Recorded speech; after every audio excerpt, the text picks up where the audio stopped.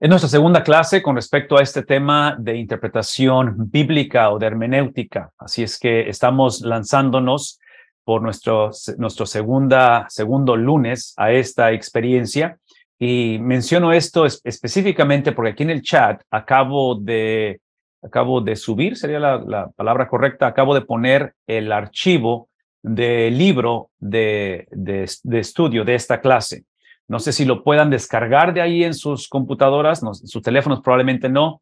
También lo mandamos en el correo electrónico donde proveímos el enlace para conectarse esta noche. Entonces estamos tratando de hacérselos llegar, ¿verdad? Es obvio que también está este cuaderno de trabajo en la página de comentario bíblico gratuito.org, pero si de alguna manera quieren descargarlo, si lo quieren imprimir, está bastante extenso también. Si lo quieren imprimir, a algunos les gusta todavía escribir en sus cuadernos o en sus libros. Así es que, cualquiera que sea el caso, ahí está. El punto es que queremos bendecir, queremos proveer los recursos para la iglesia, para cada uno de ustedes y especialmente aprovechar nuestro tiempo al reunirnos semana tras semana. Lo que vamos a hacer esta noche es que vamos a tocar algunos de los temas introductorios que tenemos para el material, pero específicamente, y aquí es donde quiero compartir la pantalla y espero que podamos usar esto como referencia de lo que estamos haciendo. La dinámica que usamos, ustedes la saben antes de compartir la pantalla. La dinámica son dos cosas que me encantaría que hiciéramos antes de lanzarnos al material. El primero de ellos,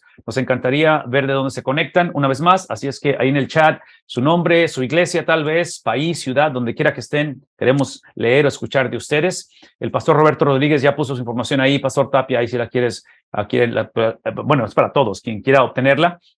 El hermano Rodríguez definitivamente viene con una vasta experiencia en el ministerio, pero aparte de ello, el poder trabajar en conjunto. Así es que esa es la información del hermano Rodríguez ahí.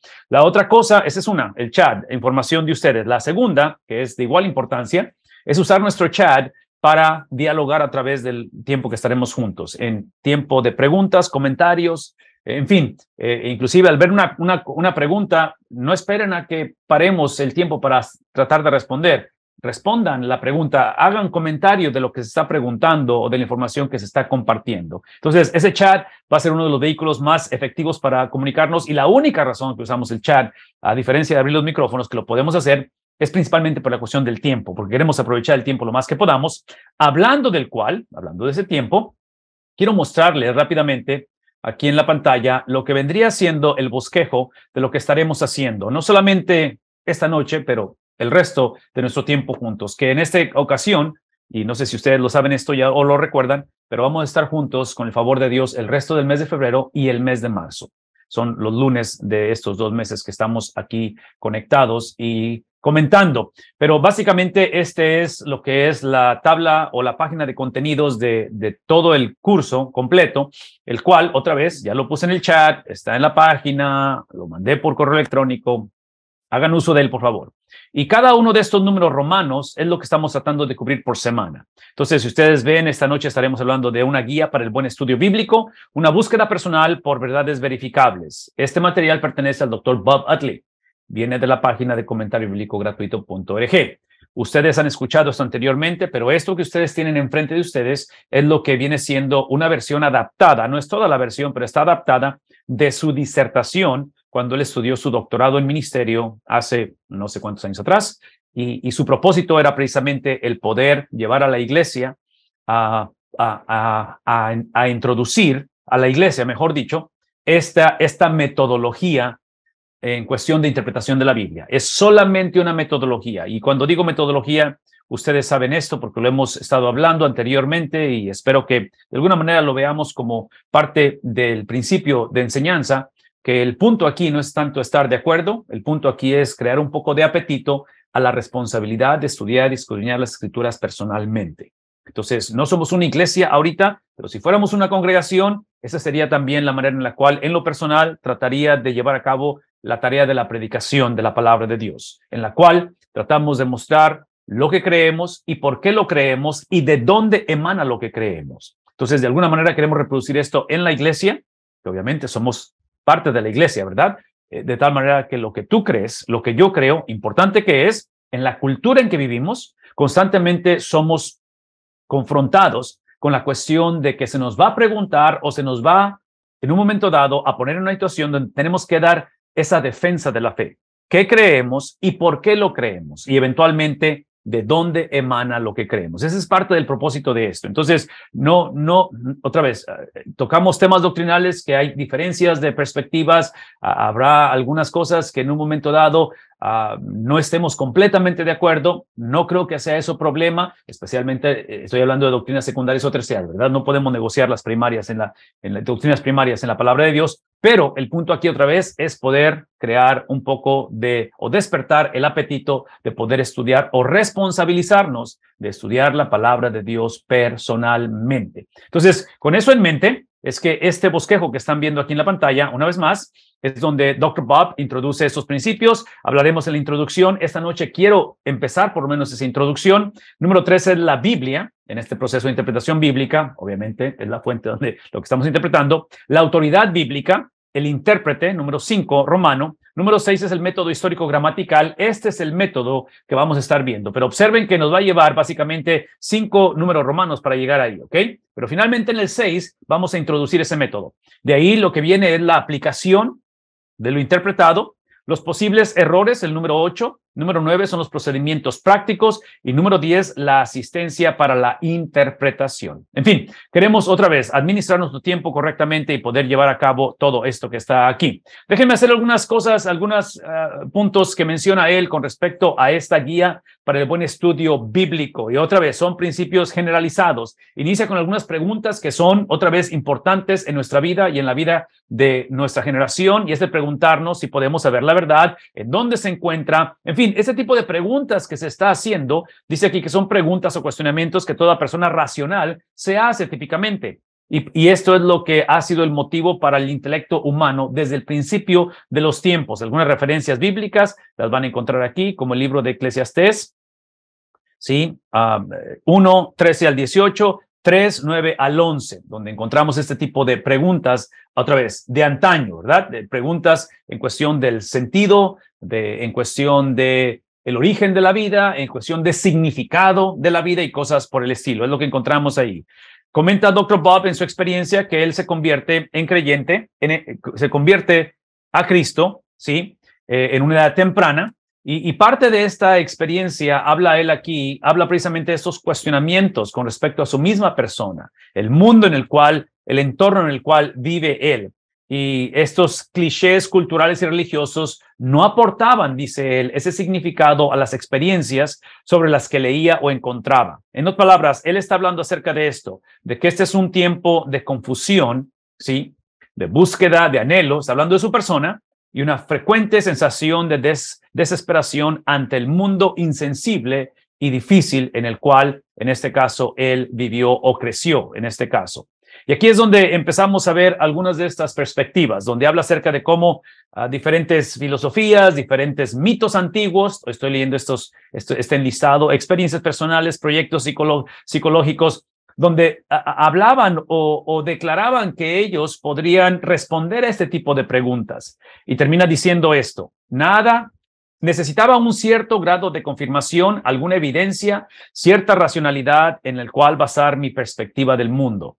Y termina diciendo que es un centro unificador y mi propia razón para vivir. Y aquí es donde habla de este estudio bíblico, donde empecé a ver, dice, la evidencia de veracidad en la cual encontró, y aquí está la lista, la confiabilidad histórica de la Biblia, confirmada en la arqueología, la precisión de las profecías en el Antiguo Testamento, está hablando acerca de la veracidad, ¿verdad? Lo que hace veraz la Biblia. Número 3, la unidad en el pasaje bíblico o a lo largo de más de 1600, en otras palabras, está hablando que no hay contradicción en la Biblia.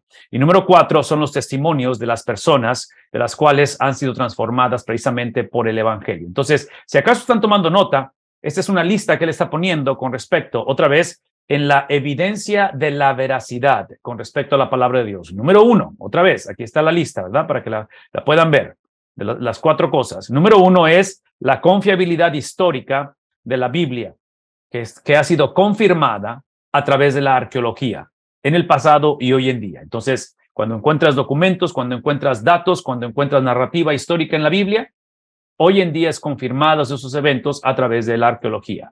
Número 2 es la precisión, donde la profecía se cumple, y se cumple cuando dice, o se cumplió cuando dijo. Entonces, es la segunda evidencia en cuestión de veracidad. Número 3 es la unidad en el mensaje. Otra vez, el mensaje de la Biblia en un periodo de 1600 años no se contradice. Esa es otra de las áreas de verificación de la autenticidad de la palabra de Dios. Y la número 4 es un poquito más subjetivo, si pueden decir de esa manera, en la cuestión de la experiencia personal de individuos a través de la historia, de lo cual han sido cambiados permanentemente cuando han entrado en contacto con respecto a la Biblia.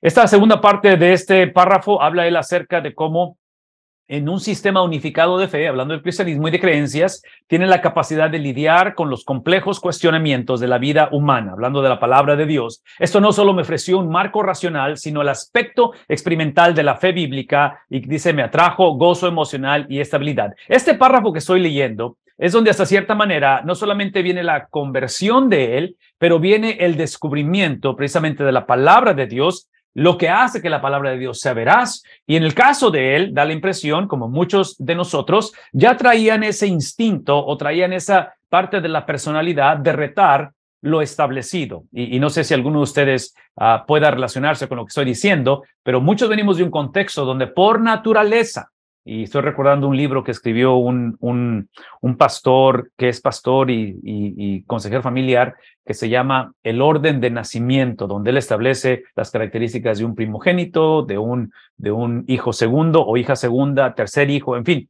y parte de ello habla de los temperamentos de la persona. Entonces, en el caso de Dr. Bob, en su testimonio personal, está hablando acerca de cómo él nace con esa inquietud nata, ese instinto de cuestionar las cosas, de cuestionar su entorno, de cuestionar lo que se le dice. En medio de todo ello, el Señor se manifiesta en su gracia, lo salva, y ese cuestionamiento es traducido ahora con la necesidad que él tiene de poder no solamente creer lo que ha sido presentado a él, pero volvemos a lo mismo, indagar el por qué lo creo, el indagar qué es lo que creo, y en este caso, verificar de dónde emana lo que creo. Entonces, eso es parte del peregrinaje, eso es parte de lo que estamos hablando, y en este caso, todo eso me muestra a mí, o puede dar el sabor de que son buenas noticias porque encontró a Cristo y, en fin, todo esto. Pero aquí es donde empieza ahora un poquito el cambio de la conversación, que otra vez espero que se relacione con algunos de nosotros. Él dice en este párrafo, pensé que había encontrado el punto integral de mi vida.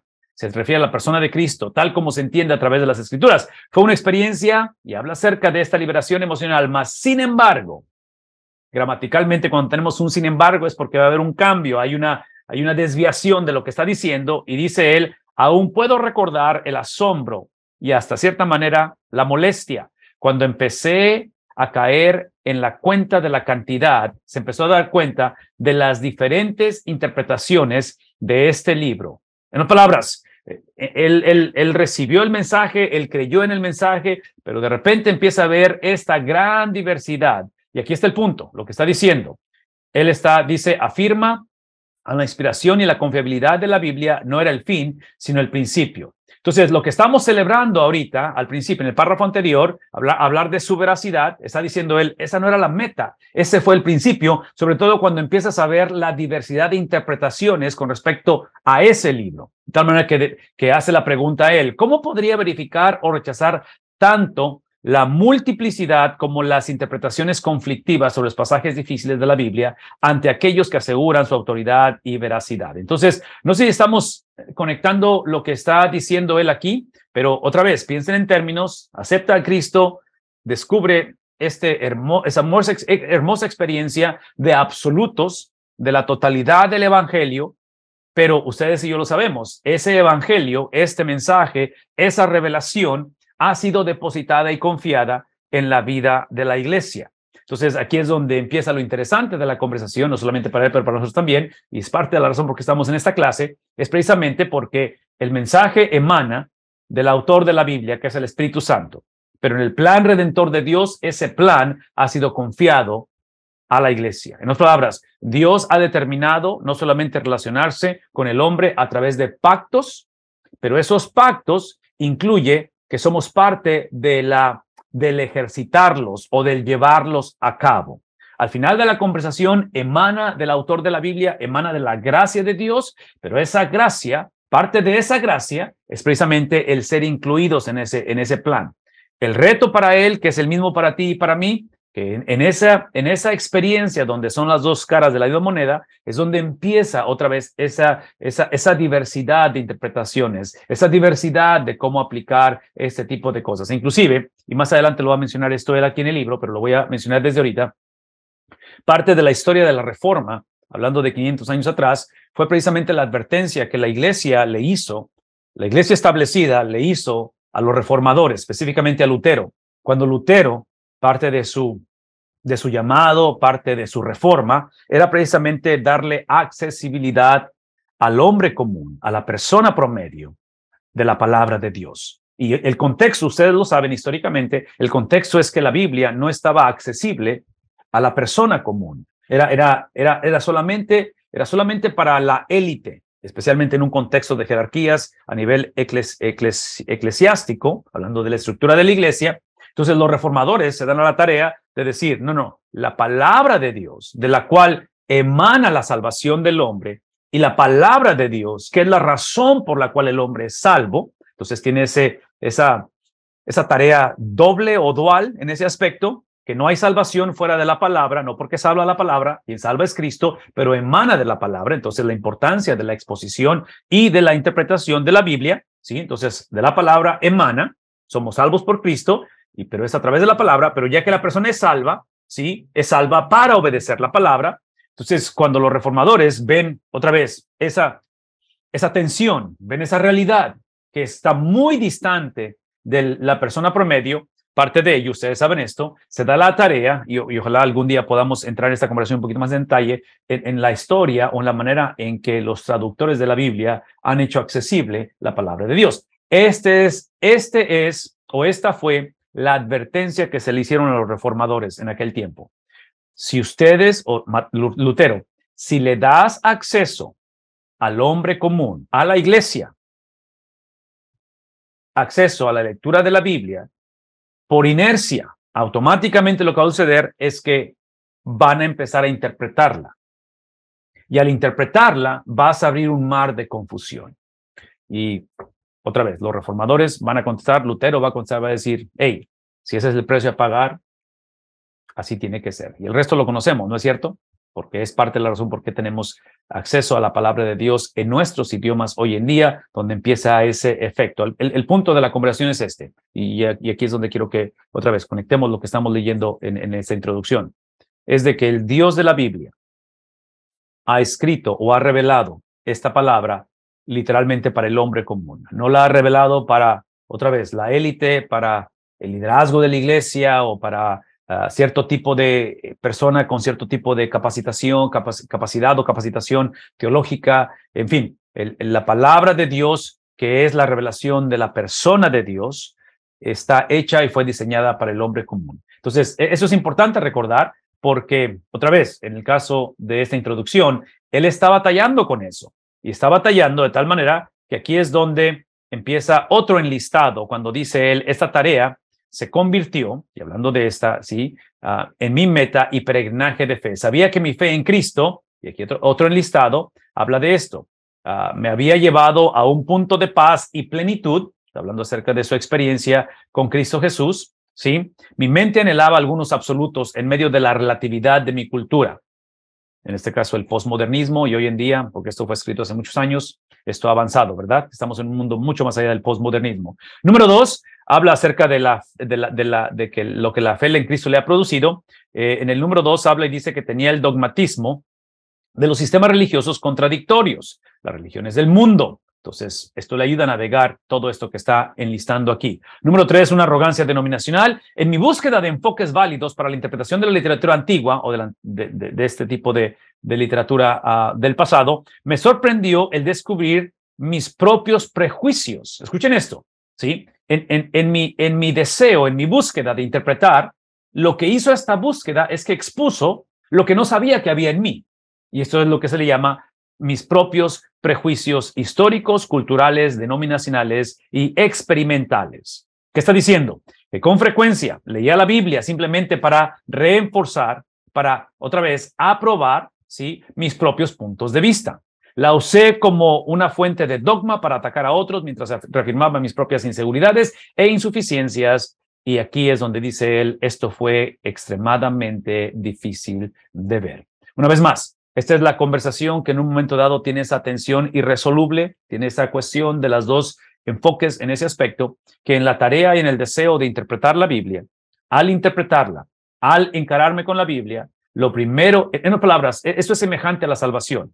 Si te pones a pensar en la salvación siempre inicia con malas noticias, aunque la palabra evangelio significa buenas noticias, inicia con malas noticias. ¿Por qué? Porque lo primero que expone es la santidad de Dios, y hablar de la santidad de Dios, hablamos de la decadencia o hablamos de la condición del corazón del hombre, que es exactamente lo opuesto. Por eso es que inicia con malas noticias, porque lo primero que nos despliega la salvación del hombre, el evangelio, es la condición del hombre. ¿Qué estoy diciendo? Que la salvación del hombre no inicia con una persona que es buena y que de su bondad simplemente el evangelio la mejora o le da un empujón para que salga del atolladero. No, el evangelio lo que nos muestra es primeramente que somos enemigos de Dios, que literalmente Cristo tuvo que ser abandonado por Dios, el Hijo abandonado por el Padre, para que tengamos esa relación con Dios. Entonces, cuando hablamos acerca de la interpretación de la Biblia, y espero que sea parte del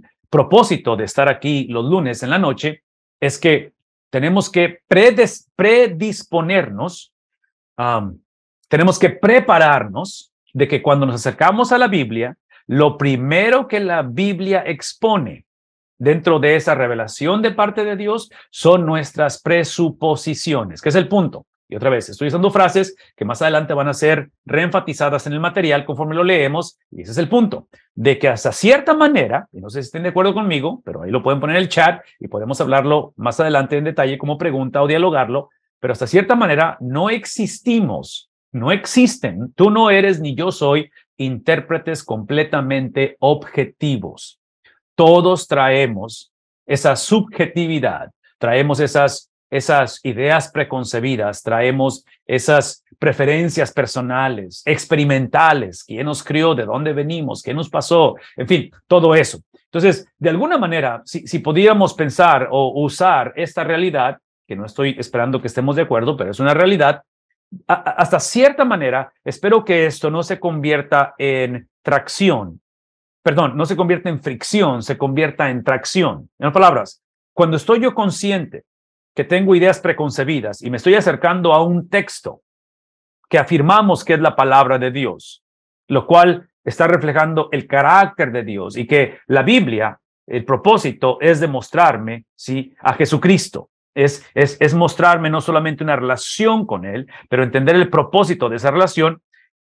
Esa expresión o esa experiencia, ¿sí?, otra vez hablando de cómo expone mis ideas preconcebidas o mi subjetividad a la manera en que interpreto la Biblia, espero que eso sea motivación en el sentido de crear humildad cuando nos acercamos a ella, de reconocer que nadie tiene esto figurado en su totalidad, de que, como dice el apóstol Pablo, ahorita vemos a través de ciertos lentes que están en la palabra.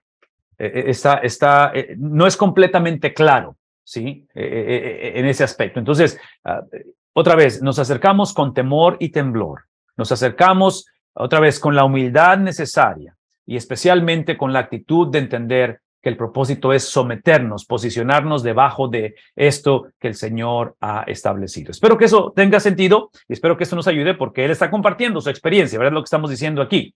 Una vez más, en fin, la exposición de sus prejuicios, de tal manera que se da cuenta de esa realidad, aunque nunca podré ser totalmente objetivo, es lo que estamos diciendo ahorita. Dice, puedo convertirme en un mejor lector de la Biblia, que es lo que espero que todos de alguna manera estemos creciendo, no solamente en el conocimiento de la Biblia, pero en la metodología, cómo nos acercamos a la Biblia. Una vez más, esto lo voy a decir una vez más, si alguien quiere ponerlo en el chat. El propósito de estar aquí y de este tiempo juntos, y espero que sea algo que pueda transmitirse o transminarse en la experiencia personal y corporal en nuestro acercamiento a la palabra de Dios, es profundizar el conocimiento de la Biblia, porque obviamente profundizas el conocimiento de la persona de Dios, pero a la misma vez profundizar o mejorar la manera en que me acerco a la palabra de Dios. Parte de ello es lo que está diciendo aquí, de ser un mejor lector de la Biblia. Puedo limitar mis prejuicios, es lo que estamos hablando aquí. Puedo limitar mis prejuicios al identificarlos y ser consciente de la presencia de ellos. ¿Qué implica ello? Implica el reconocer que nadie es libre de ellos, porque no existe intérprete completamente objetivo. No existe eso.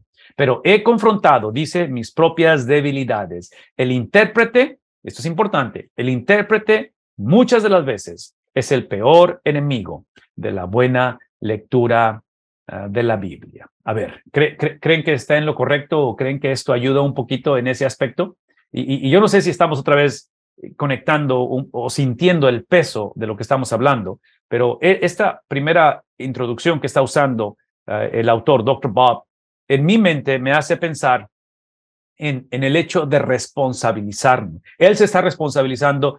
Nosotros debemos de responsabilizarnos precisamente de esa tarea, porque una de las cosas que probablemente están afectando a nuestra generación como nunca antes, y es parte de lo que mencionaba con respecto a la reforma hace 500 años. Hace 500 años, al no tener acceso, la iglesia, el pueblo común, a la palabra de Dios, el no tener acceso, automáticamente implicaba que la fe de la cual ellos estaban ejerciendo, sus convicciones, su entendimiento de doctrina, era lo que alguien más les decía. Que en este caso era, obviamente, en el caso de la jerarquía de la iglesia en aquel tiempo, la iglesia católica, pues era lo que decían los expertos. Bueno, es obvio que dentro de la estructura, otra vez, eclesiástica de la iglesia, el liderazgo es extremadamente importante, pero ustedes y yo sabemos, y eso lo entendemos por acceso a la palabra de Dios, que en cuestión de liderazgo o en cuestión de jerarquías, y uso la palabra jerarquía no desde la connotación de autoritarismo, no de la connotación de simplemente tener poder. Estamos usando este lenguaje a través de la persona de Cristo, porque la palabra de Dios se interpreta a través de la persona de Cristo. Una vez más, la palabra de Dios se interpreta a través de la persona de Cristo. Entonces, cualquier terminología, cualquier definición, cualquier concepto, cualquier afirmación, cualquier negación que podamos encontrar, tiene que ser evaluado a través de la persona de Cristo. No de las circunstancias, no de mi contexto o de lo que pienso. Y menciono todo esto porque, otra vez, estoy hablando de la estructura de la iglesia, donde en aquel tiempo esa estructura, trágicamente, se veía como los únicos capaces de poder tener acceso a ello. Ahora, otra vez, estamos hablando de hace muchos años, estamos hablando de una experiencia progresiva, donde inclusive la habilidad de leer, o sea, es limitada o era limitada, a diferencia como estamos hoy en día. Y todo esto lo estoy mencionando porque es obvio que, y mañana siendo el Día del Amor y la Amistad en nuestros calendarios y lo que se hace, quiero que pensemos en ese concepto de amor o de relación. Y si usamos el término conyugal o de noviazgo, es obvio que el hogar fue estructurado precisamente con un cierto tipo de jerarquía en cuestión de liderazgo. Pero como Cristo es el epicentro a través de lo cual procesamos o interpretamos la palabra de Dios, Cristo ejerció ese liderazgo en su misión. El himno, o se cree que es un himno, el segundo capítulo de Filipenses, que habla acerca de la humillación y exaltación de Cristo. Entonces, piensen conmigo en eso, porque trágicamente, otra vez, yéndonos al tiempo de la Reforma, por ejemplo, es exactamente lo opuesto. Esa jerarquía, ese liderazgo fue exactamente para lo opuesto. No fue para servir a la iglesia, no fue para, otra vez, poder darle acceso a la palabra de Dios. En ese tiempo la gente tenía la información o tenía acceso a lo que alguien más pensaba de la palabra de Dios. Aún cuando estamos a 500 años de la Reforma, hace 500 años de esto, y tenemos diversidad de versiones de la Biblia en muchos idiomas y se sigue traduciendo, mi temor, y no sé si van a estar de acuerdo conmigo en ese aspecto, siento que hemos retrocedido y la iglesia, el hogar, el cristiano promedio hoy en día, hemos regresado a esa mentalidad, que creemos de la Biblia lo que alguien más nos dice. Y aquí es donde es la invitación que estamos tratando de hacer, o parte del propósito del testimonio que estamos leyendo de Dr. Bob, pero a la misma vez de la experiencia personal. Porque, por ejemplo, si todo lo que estamos, o si lo único que estamos aprendiendo, meditando, siendo confrontados o siendo la experiencia de la palabra de Dios es exclusivamente lo que pasa un domingo en la mañana a través de un sermón o una escuela dominical o cosas donde alguien más está exponiéndola, Ahí es donde nos metemos en problemas. E inclusive, esta no es una clase de predicación, pero haré un comercial con respecto a la predicación o al enseñar la Biblia, no solamente predicarla, pero enseñarla. Esa es la razón por qué enfatizamos constantemente el predicar a través de libros de la Biblia o estudiar a través de libros de la Biblia. ¿Por qué? Porque yo sé, y hoy estamos en febrero, y aquellos que iniciaron estudiando la Biblia a través de un año, que yo sé que muchas iglesias lo hacen, y muchos de ustedes han tenido la disciplina de hacerlo, nada malo con eso. Pero la recomendación sería, con lo que acabo de explicar en mente, de responsabilizarnos de la meditación de ella, de responsabilizarme en reconocer que no hay intérpretes 100% objetivos, que todos batallamos con ideas preconcebidas, con, otra vez, todos los lentes que traemos culturales. Esa es la razón por qué personalmente mi recomendación a manera personal y a manera corporal es de que si vamos a leer la Biblia, en lugar de leerla cronológicamente a través de un año, leamos a través de libros de la Biblia. Para los que tenemos el privilegio de exponerla, de enseñarla, de predicarla, prediquemos a través de libros de la Biblia. ¿Por qué? Una vez más, porque esa es una metodología y solamente son metodologías, no es la única manera de hacerlo, pero ayuda, esta es una recomendación, ayuda a que especialmente personal y corporal, a que podamos responsabilizarnos cada uno del estudio de la palabra de Dios. ¿Por qué? Porque cuando leemos o cuando estudiamos o cuando predicamos la palabra de Dios a través de libros de la Biblia, es mucho más fácil comunicarle a la familia o al estudio bíblico o a la congregación exactamente hacia dónde va esto. Estamos, en otras palabras, el mismo libro se convierte en el calendario de lo que estamos predicando o haciendo. Inclusive puedes, si es que tu iglesia usa boletín todavía, puedes poner un boletín en la iglesia y literalmente planear tu serie de sermones o escuela dominical, si es el caso, y a través de un calendario decir, el mes de marzo estamos, o marzo ya, los meses que sean, estamos viendo el libro de Romanos o los primeros 5 capítulos o lo que sea. Pero el punto es usar una metodología que no solamente la gente tenga ese deseo de ser expuesta a la palabra de Dios, pero que se responsabilice la persona de esa, ¿cómo se dice? Retroalimentación o autoalimentación, el poder autoalimentarse de ello. De tal manera, ven lo que voy a decir, porque ahorita esto lo va a decir más adelante, de tal manera que la experiencia corporal, la experiencia de estudio bíblico de un culto en el cual la palabra de Dios es cantada, es leída, es orada, es predicada, sea un tiempo en el cual, de cierta manera, obviamente somos nutridos con ella, somos expuestos a ella, pero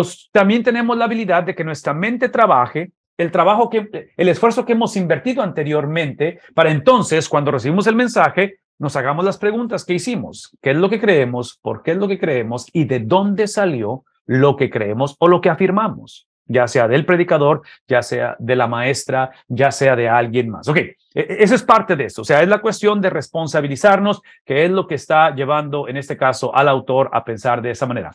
Permítame exponer algunas de las presuposiciones que traigo a mi estudio, ya que hizo la advertencia que, otra vez, no hay intérpretes objetivos, 100% objetivos, que todos batallamos con esto, ¿verdad? Todos batallamos en esto. Inclusive, escuchen lo que voy a decir.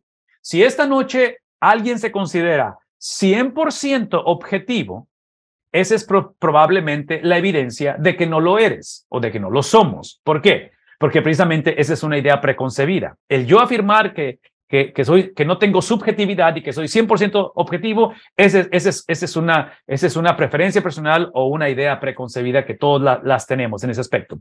Dice él, permite exponer algunas presuposiciones que traigo a mi estudio bíblico para que tú, como lector, como clase, podamos examinarlas juntos. Y aquí están las presuposiciones y inclusive, paréntesis.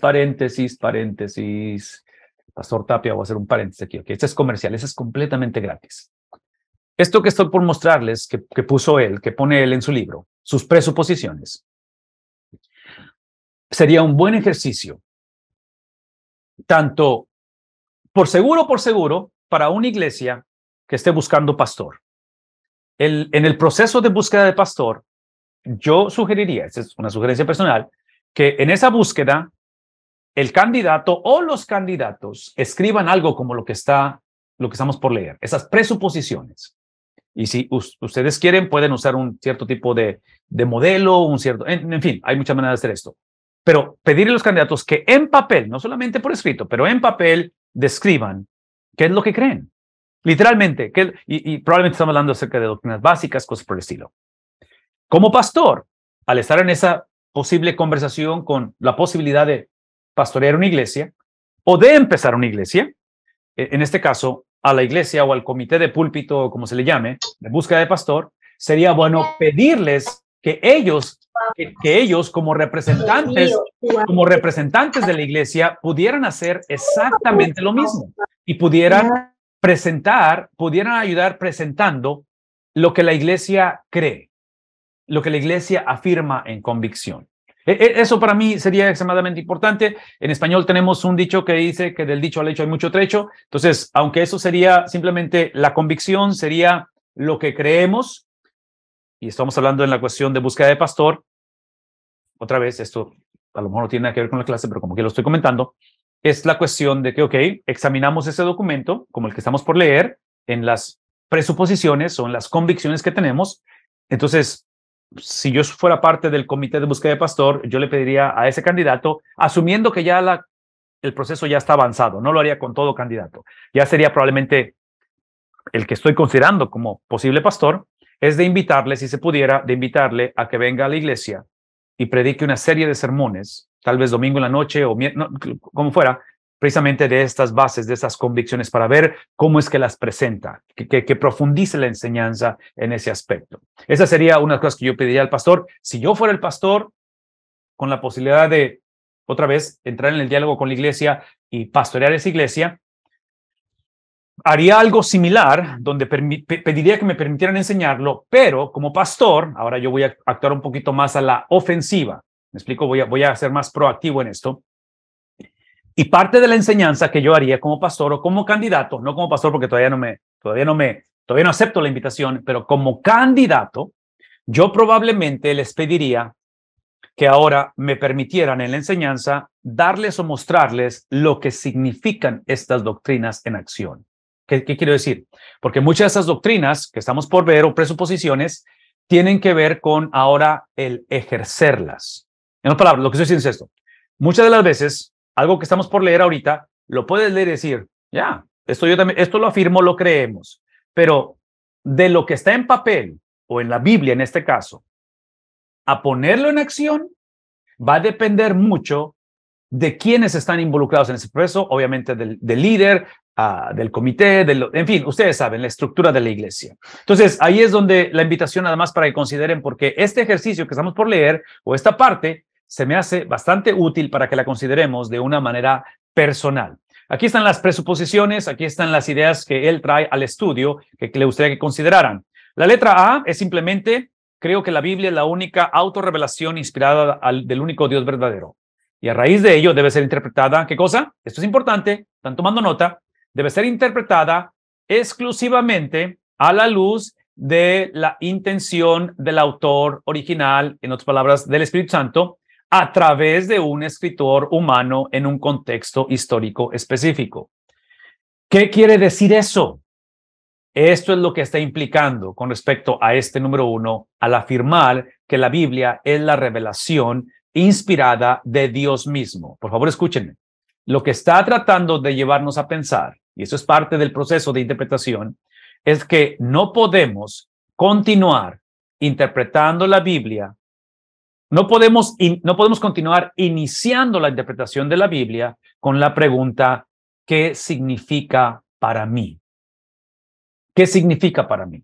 No podemos hacer eso. Y digo eso porque típicamente es una de nuestras presuposiciones o de nuestras ideas preconcebidas, que típicamente si son presuposiciones o son ideas preconcebidas, son presuposiciones e ideas preconcebidas porque no nos molestan, porque no nos incomodan. Entonces, lo que estamos tratando de hacer aquí es incomodarnos, porque ese es parte del crecimiento. Y en este caso, hablando de esta afirmación primera, está recordándonos que esa revelación de Dios la basamos, la descubrimos, nos encaramos con ella afirmando que inicia con la intención del autor original, que es el Espíritu Santo, a través de un autor humano. Y yo no sé si están de acuerdo conmigo en esto, pero esto, hasta cierta manera, crea bastante libertad.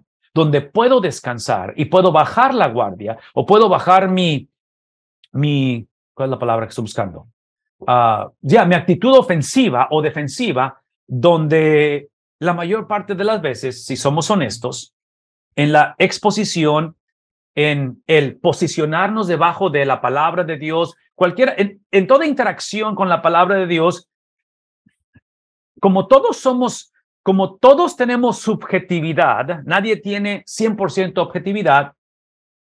Cuando un tema, por alguna razón, es presentado en desacuerdo, en desaveniencia, nuestra naturaleza es actuar defensivamente. El desacuerdo, en palabras, esto que estamos poniendo en la pantalla, este primero de las ideas preconcebidas o presuposiciones, digo que puede crear ese sentido de libertad, porque si voy a empezar a través de, ese es el punto, es empezar a través de la intención del autor divino o original, que es el Espíritu Santo, y que es, en este caso, un autor humano. El punto es de que, de alguna manera, este principio tiene que ayudarnos a fomentar, a alimentar, a nutrir y cultivar una actitud de aprendiz, en lugar de acercarnos a la palabra de Dios o potencialmente ser parte de una comunidad de creyentes y tener esta idea otra vez preconcebida de que ya todo lo sabemos y de que quién me va a enseñar. En fin, ese es algo que tenemos que entender, que no inicia con lo que yo entiendo de la Biblia, inicia con lo que Dios entiende de la Biblia, con lo que el autor original entiende de la Biblia. La pregunta ahora es, ¿cómo le hacemos para llegar a ese punto de saber lo que Dios entiende o lo que el autor está diciendo, humano, o quiso decir? Y bueno, aquí es donde entra la metodología, aquí es donde entra el proceso de cómo descubrir eso. Pero otra vez, esta es mi plegaria y eso es lo que estamos tratando de hacer aquí. No vamos a poder llegar a descubrir eso si continuamos esta actitud otra vez de que yo solamente me congrego con iglesias o dialogo con personas que tenemos afinidad y que creemos lo mismo. No porque estamos negociando la doctrina, es simplemente, ese es el punto, es simplemente que precisamente porque conozco la doctrina y conozco la verdad, esa verdad me da la oportunidad de dialogar con personas que no comparten esa verdad. E inclusive, parte de esto, y otra vez, esto puede ser controversial, ese diálogo en un momento dado no es tanto porque quiero que esa persona conozca la verdad, que es obvio que es importante, pero es mostrar mi interés por esa persona, aun si nunca afirman lo que yo afirmo. Entonces tiene que haber autenticidad en esa relación, porque ustedes y yo sabemos que esto que estoy diciendo, muchas veces en el mismo hogar, donde hay diferencias de cosas, donde hay distinción. Y otro comercial rápidamente, y espero que de alguna manera esto sea relevante en esta noche. Yo no sé si ustedes sienten, y digo ustedes, pero estoy asumiendo que la mayoría o tenemos mucho en afinidad con respecto a las edades que tenemos. Muchos de ustedes probablemente tienen la mitad de la edad que yo tengo, algunos están un poquito más avanzados, pero escuchen lo que voy a decir.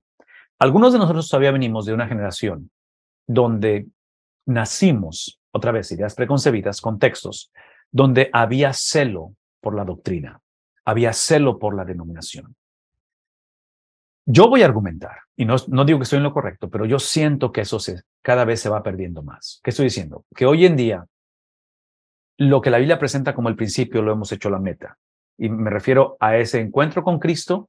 No es la meta entregarme a Cristo, ese es el principio. Ahora es el crecimiento, ahora es desarrollar esa actitud de aprendiz. Y todo lo estoy mencionando porque mucho de lo que estamos hablando aquí, tenemos que tener cuidado en que potencialmente, hablando de las generaciones más jóvenes, las cuales no estamos en contra de ellos porque son nuestros hijos y nuestros nietos, es la cuestión de que estas verdades, estas verdades absolutas, esta doctrina que es inmovible y que no puede ser negociada, tenemos que, de alguna manera, hacer esas conversaciones, que entre paréntesis, las generaciones están haciendo las preguntas, porque están sucediendo muchas cosas en nuestra vida, a nivel personal y colectivo, que forzan estas preguntas, el significado de la vida, las preguntas que vimos al principio, el significado de la vida, la razón de existencia, todo eso. Entonces, mi punto es simplemente que en esa conversación en esa conversación, en esa evangelización, en ese discipulado, que podemos usar la palabra orgánico, que podemos hablar de esa experiencia donde, otra vez, estoy pensando en la encarnación de Cristo, estoy pensando en que aún cuando Él fue rabino, aún cuando fue el maestro de la palabra de Dios, lo que le caracterizó a Él fue su compasión. Fueron esas relaciones interpersonales, una vez más, no como sustitución del evangelio, pero precisamente como producto del evangelio. Ok, todo esto lo estoy mencionando porque otra vez, esto a mí me llama mucho la atención, hablando acerca de la afirmación de que iniciamos con la intención del autor divino, en este caso. Letra B, creo que la Biblia fue escrita para la persona común, para la persona promedio, otra vez, no es para teólogos ni doctores de la Biblia, es para todos. Dios se adaptó a sí mismo para hablar con nosotros claramente dentro de un contexto histórico y cultural. Dios no oculta la verdad, dice aquí, que es el punto que Él quiere que le entendamos. Por lo tanto, debe interpretarse a la luz de su día, no del nuestro, ¿verdad? Entonces, otra vez, a la luz de su día, ¿no? ¿Han escuchado en las noticias hoy en día que supuestamente han habido ciertos globos o ciertas cosas en el aire que el gobierno está identificando? Aquí es el punto, ese es mi punto. Mi punto es de que los sucesos que están aconteciendo, que son importantes, los sucesos que están llevándose a cabo en tu vida, en mi vida, personales, colectivos, generacionales, no pueden ser los filtros a través de los cuales vamos a la escritura. En otras palabras, otra vez, no estoy en contra de lo que está pasando, no estoy en contra de las dudas que tenemos, no estoy en contra de las situaciones que estamos viendo, pero no iniciamos con nuestro entorno, iniciamos con el entorno de la Biblia. ¿Está bien eso? ¿Está bien eso? Entonces, lo que podemos hacer es ver nuestro entorno. Entonces, cuando tenemos a alguien que pierde un ser querido, alguien está atravesando una situación donde el reporte del doctor es favorable, eso obviamente puede crear esa conexión para entablar una conversación significativa o más significativa o espiritual. Pero eso nada más es un preámbulo. Ese no es el epicentro de la conversación. Ese no es la razón de la conversación. Es simplemente lo que podría el Señor usar en una cita divina donde la persona potencialmente se abre a una conversación otra vez más apropiada para introducir el evangelio. Entonces menciono esto porque es lo que nos está llevando a pensar en esta letra B, donde lo interpretamos a la luz de su día, no del nuestro. La Biblia no debe significar para nosotros aquello que nunca estuvo en la intención de quienes la leyeron o escucharon por primera vez. Entonces, ustedes saben que hay muchos ejemplos con respecto a esto que acabamos de decir. La Biblia no puede significar para nosotros aquello que nunca estuvo. En otras palabras, tenemos que regresar otra vez a preguntarnos qué es lo que dijeron o dijo, en este caso, el autor original, el Espíritu Santo, el autor humano, qué es lo que dijo, qué es lo que implicó con lo que dijo, y si se puede, poder identificar qué es lo que los destinatarios originales, a quién se les escribió esto, entendieron de lo que se dijo. De otra manera, vamos a continuar iniciando con nosotros. El punto que está haciendo la letra B es simplemente que fue escrita para la persona común. Y la frase que hemos repetido varias veces es que en la interpretación de la Biblia inicia. Aquí es donde inicia la interpretación de la Biblia. Inicia con el lector, inicia con el Espíritu Santo e inicia con la palabra de Dios. Aquí es donde inicia la conversación. Lector, Biblia y Espíritu Santo. Entonces, menciono eso otra vez porque importantes que son los seminarios, importantes que son los líderes de las iglesias. Gracias a Dios por los dones, las habilidades de discernimiento, de conocimiento. Gracias al Señor por todo ello, pero la realidad es que la Biblia es escrita para revelar el Dios, el cual por naturaleza es misionero. El corazón de Dios es dadivoso. Cristo trae esa reprensión donde dice, hey, cuando oren, no se pasen pidiendo cosas, lo cual por naturaleza el Padre se goza en suplir lo que necesitamos. Pero la oración tiene que ser el tiempo en el cual invirtamos en conocer el corazón del Padre en lugar de tratar de convencerlo de ser bueno con nosotros, lo cual por naturaleza Él lo es, y eso lo sabemos todos por experiencia personal. Letra C. Creo que la Biblia tiene un mensaje y propósito unificado. No hay contradicción en ella. No se contradice a sí misma, aunque contiene pasajes difíciles y paradójicos. Por lo tanto, el mejor intérprete de la Biblia es la misma Biblia. Una vez más, el punto aquí es de que... ¿cómo explico esto? El punto aquí es que, y si están tomando nota, no sé si quieran poner esto en el chat o ponerlo ahí, pero ese es el punto. Ambigüedad no es sinónimo de contradicción. Y uso la palabra ambigüedad como sinónimo de oscuridad o paradójico, en el sentido de que hay pasajes en la Biblia, y por favor escúchenme, cuando digo que hay pasajes, está confirmado, la historia lo confirma, la Biblia lo confirma, Cristo lo confirma, que las doctrinas primordiales, primarias de la Biblia son claras. Cuando hablamos de la posibilidad de algo paradójico, de algo ambiguo, que no tiene la claridad que quisiéramos que tuviera, típicamente no son doctrinas primarias. ¿Qué es el punto?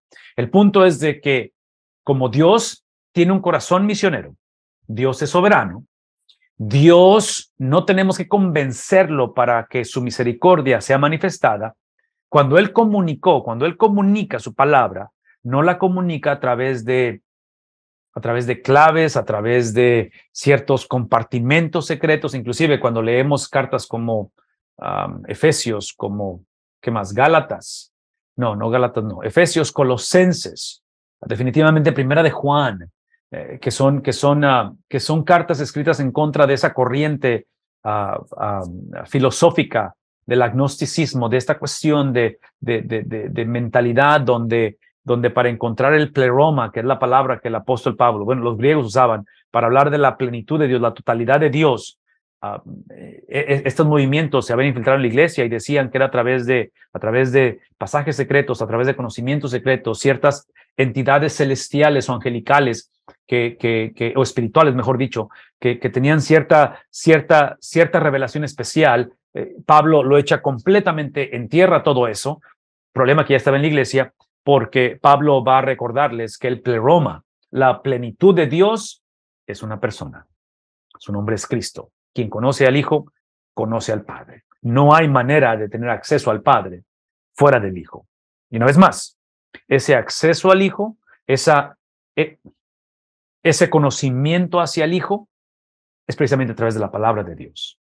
Entonces, la importancia de reconocer esto, porque no fue escrita la Biblia para cierta élite o ciertas personas en ese aspecto.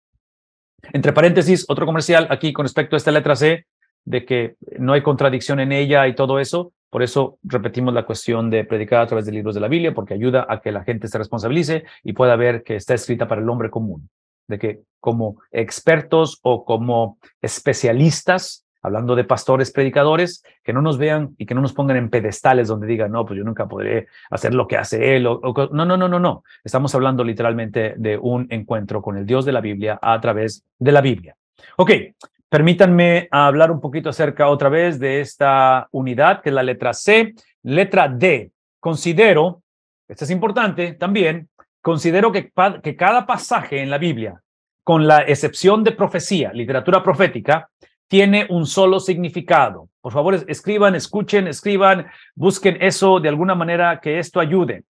Dice que todo pasaje, con la excepción de profecía, ahorita voy a explicar el porqué, de profecía, tiene un solo significado que está basado no en lo que yo entiendo, no en lo que me enseñaron, no en lo que yo pienso. ¿En qué está basado?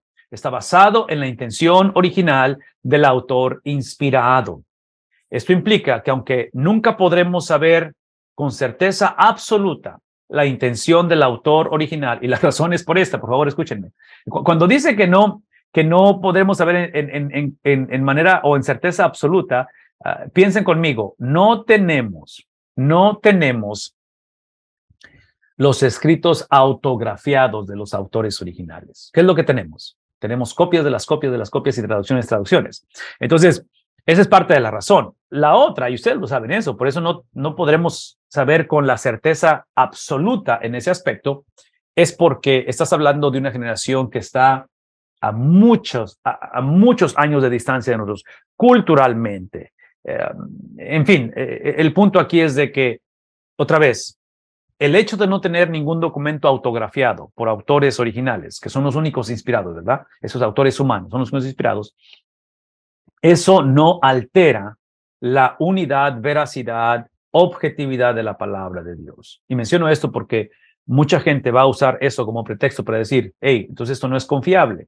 Claro que es confiable. Y parte de su confiabilidad no es por los autores humanos o las diferencias, es aún por los autores humanos. ¿Qué estoy diciendo? Todo lo que estoy diciendo es de que la veracidad de la Biblia, aun cuando el Dios de la Biblia decide usar autores humanos, y dentro de los autores humanos, porque su inspiración no implica que fueron, y no sé cuál es la palabra para serles sincero, pero no implica, la inspiración de los autores humanos es, y no sé si esta es una buena analogía, pero es semejante a la experiencia del ser humano o del cristiano cuando va al cielo. Cuando vayamos al cielo, cuando estemos en la eternidad, la transformación que habla la Biblia, que sucederá en cuestión de instantes, el ser transformados semejantes a Cristo, no implica que vamos a ser, la palabra es semidioses, o sea, que no seremos seres divinos, ese es mi punto. En el cielo seremos todavía seres finitos, en el sentido, estoy hablando del conocimiento, por eso en el cielo estaremos una eternidad. ¿Saben por qué estaremos una eternidad en el cielo? Porque eso es lo que nos va a llevar a conocer a Dios. Dios es infinito.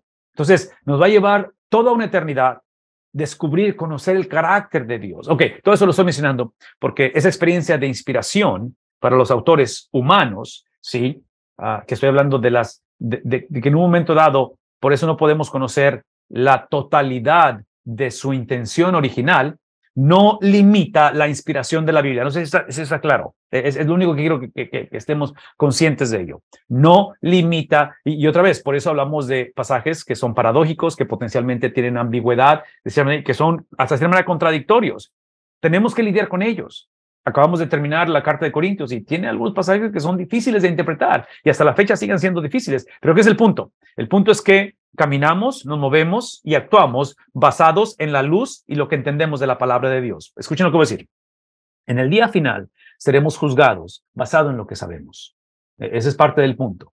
En el día final seremos juzgados basado en lo que sabemos. Y ustedes saben esto por la doctrina de la Biblia. Pero en la cuestión del hombre, en general, del hombre natural, del hombre sin Cristo, va a ser juzgado.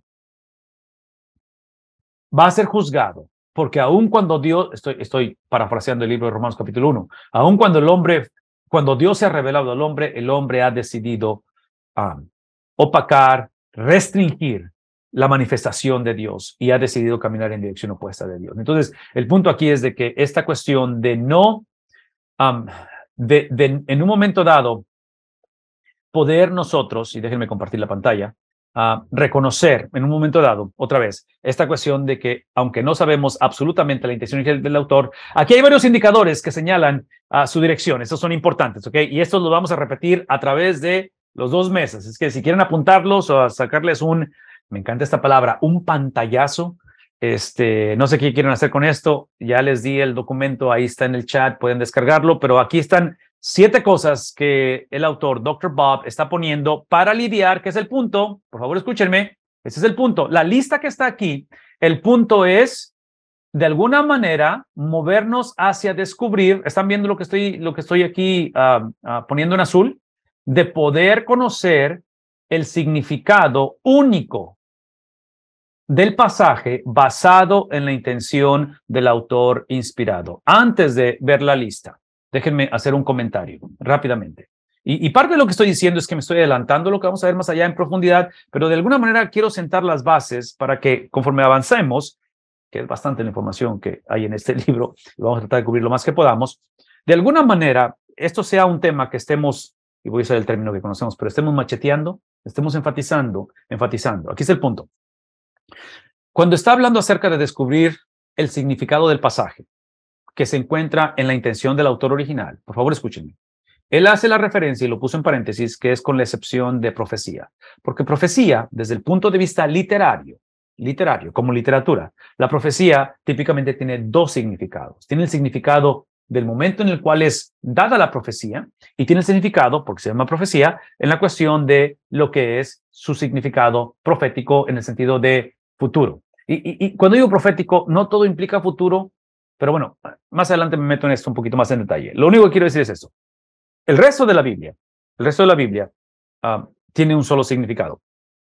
Eso es extremadamente importante, lo que estamos diciendo ahorita, y el listado que estamos a hacer de las 7 cosas, 7 pasos, nos va a ayudar para descubrir eso en un momento dado, pero quiero que vean la relevancia de esa lista o de este punto. En la predicación de la palabra de Dios, y aquí es donde me encantaría, si están haciendo otra cosa, que me escuchen tantito, porque es obvio que hay muchos predicadores aquí, muchos pastores y maestros y personas que yo sé que toman muy en serio la palabra de Dios. De otra manera no estaríamos aquí. A la misma vez, independientemente si tú predicas, enseñas la Biblia sistemáticamente, formalmente, independientemente, escucha lo que decir.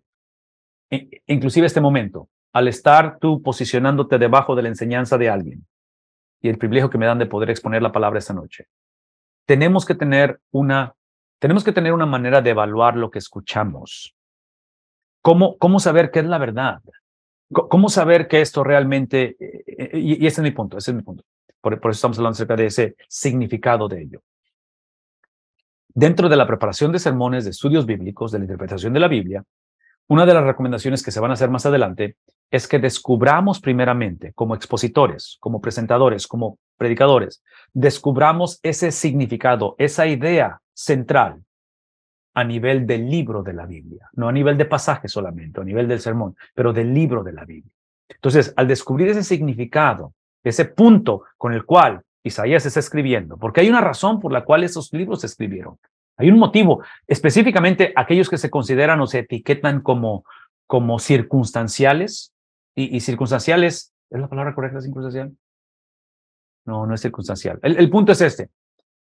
Perdón, la palabra es ocasional, no circunstancial, ocasional, que tiene que ver con que algo está pasando en la vida del pueblo de Dios por el cual el profeta habla, por el cual Moisés documenta lo que documentó en sus escritos. En fin, es parte del trabajo descubrir cuál es el propósito. Porque entonces, si puedo descubrir el propósito del libro de Lamentaciones, si puedo descubrir el propósito del libro de Nahum, conforme predico o leo, estudio el libro, ahora, y eso es parte de la disciplina o parte de la metodología, al descubrir ese propósito, al descubrir ese punto por el cual fue escrito, todo lo que leo, todo lo que estudio, todo lo que preparo, todo lo que comparto, lo voy a filtrar a través de ese propósito. Porque entonces el resto del libro está afirmando precisamente el punto que el autor quiso hacer o quiere hacer. Y hermanos, eso es parte de la invitación de quedarnos aquí el resto del curso por los próximos mes y medio, lo que nos queda, porque es lo que estamos aprendiendo, cómo descubrir eso. La otra cosa que quiero decir es esto, rápidamente. Este tipo de presentaciones, de enseñanzas, es normal que se sientan sobreacogedores. ¿Qué dices tú? Wow, ¿y por dónde empiezo? O sea, wow, yo nunca he escuchado esto. Aquí está el punto. Esto tiene que ver mucho con la cuestión de simplemente práctica. Entonces, número uno es lanzarnos al ruedo y empezar a practicar. Queremos proveer los recursos, cómo ponerlo en práctica. Entonces, por eso estamos aquí. Número dos, parte de esa práctica, y este es un lugar muy bueno para poder empezar a hacer conexión con esto, es buscar la influencia y buscar la conexión con personas que ya lo están haciendo, que ya han caminado esto por algún tiempo. Y aquí hago el comercial, donde se conecten a un seminario. El Señor ha provisto, y aquí está mi hermano Tapia ahorita, donde puede proveer esa infraestructura, esos sistemas para que este deseo o este despertar o curiosidad o anhelo, porque otra vez pensamos en seminarios en términos como que si es para personas que solamente vocacionalmente, no, esto es para, ¿qué dijimos? La Biblia es para el hombre común, es para todos. Entonces, como nunca antes, obviamente, los seminarios están accesibles y lo que queremos es simplemente de alguna manera proveer esto y de alguna manera proveer esos recursos. Ahora sí, déjenme ver la lista rápidamente. Espero que eso tenga sentido, ¿sí? Más o menos. Pastor Miranda, quiero ahorita darte la oportunidad que me ayudes con preguntas o comentarios antes de moverme a lo que sigue, pero nada más quiero dar rápidamente la lista y te paso el tiempo, Pastor Miranda, si me ayudas ahí con el chat para ver si hay comentarios o preguntas. Ok, rápidamente, la lista para descubrir ese punto del que estamos hablando. El número uno es el género literario, el cual fue escogido para expresar el mensaje. En otras palabras, género literario está hablando de la perspectiva que si esto es una parábola, si esto es narrativa histórica, si esto es ley, si esto es poesía, si esto es profecía, literatura apocalíptica, qué tipo de literatura, porque cada género literario se lee y se interpreta diferente. Número 2, es el contexto histórico. Cuando hablamos de contexto histórico, estamos hablando de la ocasión específica en que se escribe o se presenta, en este caso, el mensaje. ¿Qué está pasando en este tiempo? Y ustedes recordarán, no tengo el tiempo de hacerlo ahorita, por otra vez, cuestión de tiempo, pero la línea del tiempo, la tabla del tiempo que les he mostrado. ¿Recuerdan esa tabla del tiempo? ¿La recuerdan o no la recuerdan? Ok, a lo mejor no. Déjenme rápidamente buscarla. Se las voy a buscar rápidamente en mis archivos. Y está aquí. Quiero ejemplificar lo que estoy diciendo o lo que estamos poniendo aquí con respecto a esto. ¿Dónde está? Aquí está. Ok, voy a usar la de español rápidamente. Y esto viene de la página de Dr. Bob Utley. Es un PDF. ¿Lo quieren? Se los pongo ahí en el archivo para que lo descarguen. Ok, cuando ven esta línea del tiempo, porque estoy tratando de ilustrar lo que estamos hablando acerca del género literario, estamos hablando acerca de la cuestión del contexto histórico, aunque la Biblia no fue escrita de esta manera, esta línea del tiempo refleja más que nada la cultura de nosotros, que pensamos de una manera lineal, ¿verdad? Entonces, menciono eso porque los libros potencialmente no están en orden en el canon que tenemos, cronológicamente hablando. Y si no me creen, nada más observen esto. Observan dónde está el libro de Job. El libro de Job está acá en la era patriarcal, en cuestión después de Génesis 1 al 11, que son las líneas punteadas, porque esta es la era precientífica. Cuando empezamos en el capítulo 12, que es la era de Abraham, el llamado de Abraham, y lo que continúa, aquí está el libro de Job. En sus Biblias, Job no aparece como parte del Pentateuco, ¿verdad? Pero el punto es este, el punto es de que Dr. Bob se dio la tarea de ponerlo de esta manera para ayudarnos a nosotros, ¿verdad? Ayudarnos a nosotros en ese aspecto para entenderlo. Pero aquí está mi punto. Si ustedes observan esta línea que se está moviendo a través del tiempo, y especialmente acá arriba, cuando están viendo a Egipto, cuando están viendo a Canaán, que son otra vez las naciones que van a ser enemigos del pueblo de Dios, cada experiencia, cada intervención de esas naciones en la historia del pueblo de Israel cambia el contexto, cambia las circunstancias, cambia lo que está pasando en ese momento. Entonces, eso es uno de los factores que tenemos que considerar cuando hablamos acerca del contexto histórico. ¿Qué está pasando? ¿Es un tiempo de exilio? ¿Es un tiempo de posexilio? ¿Es un tiempo de la monarquía unida? ¿Es el tiempo de, en fin, tiempo de la conquista? Todo eso tienes que considerarlo cuando empezamos a tratar de interpretar esa pieza literaria, ese libro de la Biblia. El contexto literario, otra vez, hablar del libro en su totalidad así como cada unidad literaria. Esto que estamos hablando del contexto literario, y si ustedes pudieran tener acceso a lo que es una Biblia de estudio, es donde encontramos los bosquejos, el bosquejar un libro. Obvio que los comentarios de Dr. Bob funcionan como Biblia de estudio hasta cierta manera, porque ustedes recordarán, y si no lo recuerdan, se los voy a ejemplificar aquí. Déjenme ponérselo porque me interesa que este tipo de cosas se lo lleven con ustedes y puedan usarlo. La página es, bueno, esta es la versión en inglés, pero la versión en español está acá, ¿verdad? Porque acá están los idiomas. En español, ahí está, le aplano, y cuando vienen aquí están las ventanas de azul y rojo, y cuando voy a usar el Nuevo Testamento para ejemplificar esto, y me voy a los libros y voy a usar el libro de... ¿Cuál libro uso? Voy a usar Romanos. Libro de Romanos. Ustedes ven el contenido del libro, ven los capítulos, ven que le puedo aplanar a la introducción de Romanos. Al aplanarle, las Biblias de estudio es básicamente esto, es una introducción. Ese es mi punto, porque estamos hablando acerca de este principio que tiene que ver con el contexto literario del libro en su totalidad como una unidad literaria.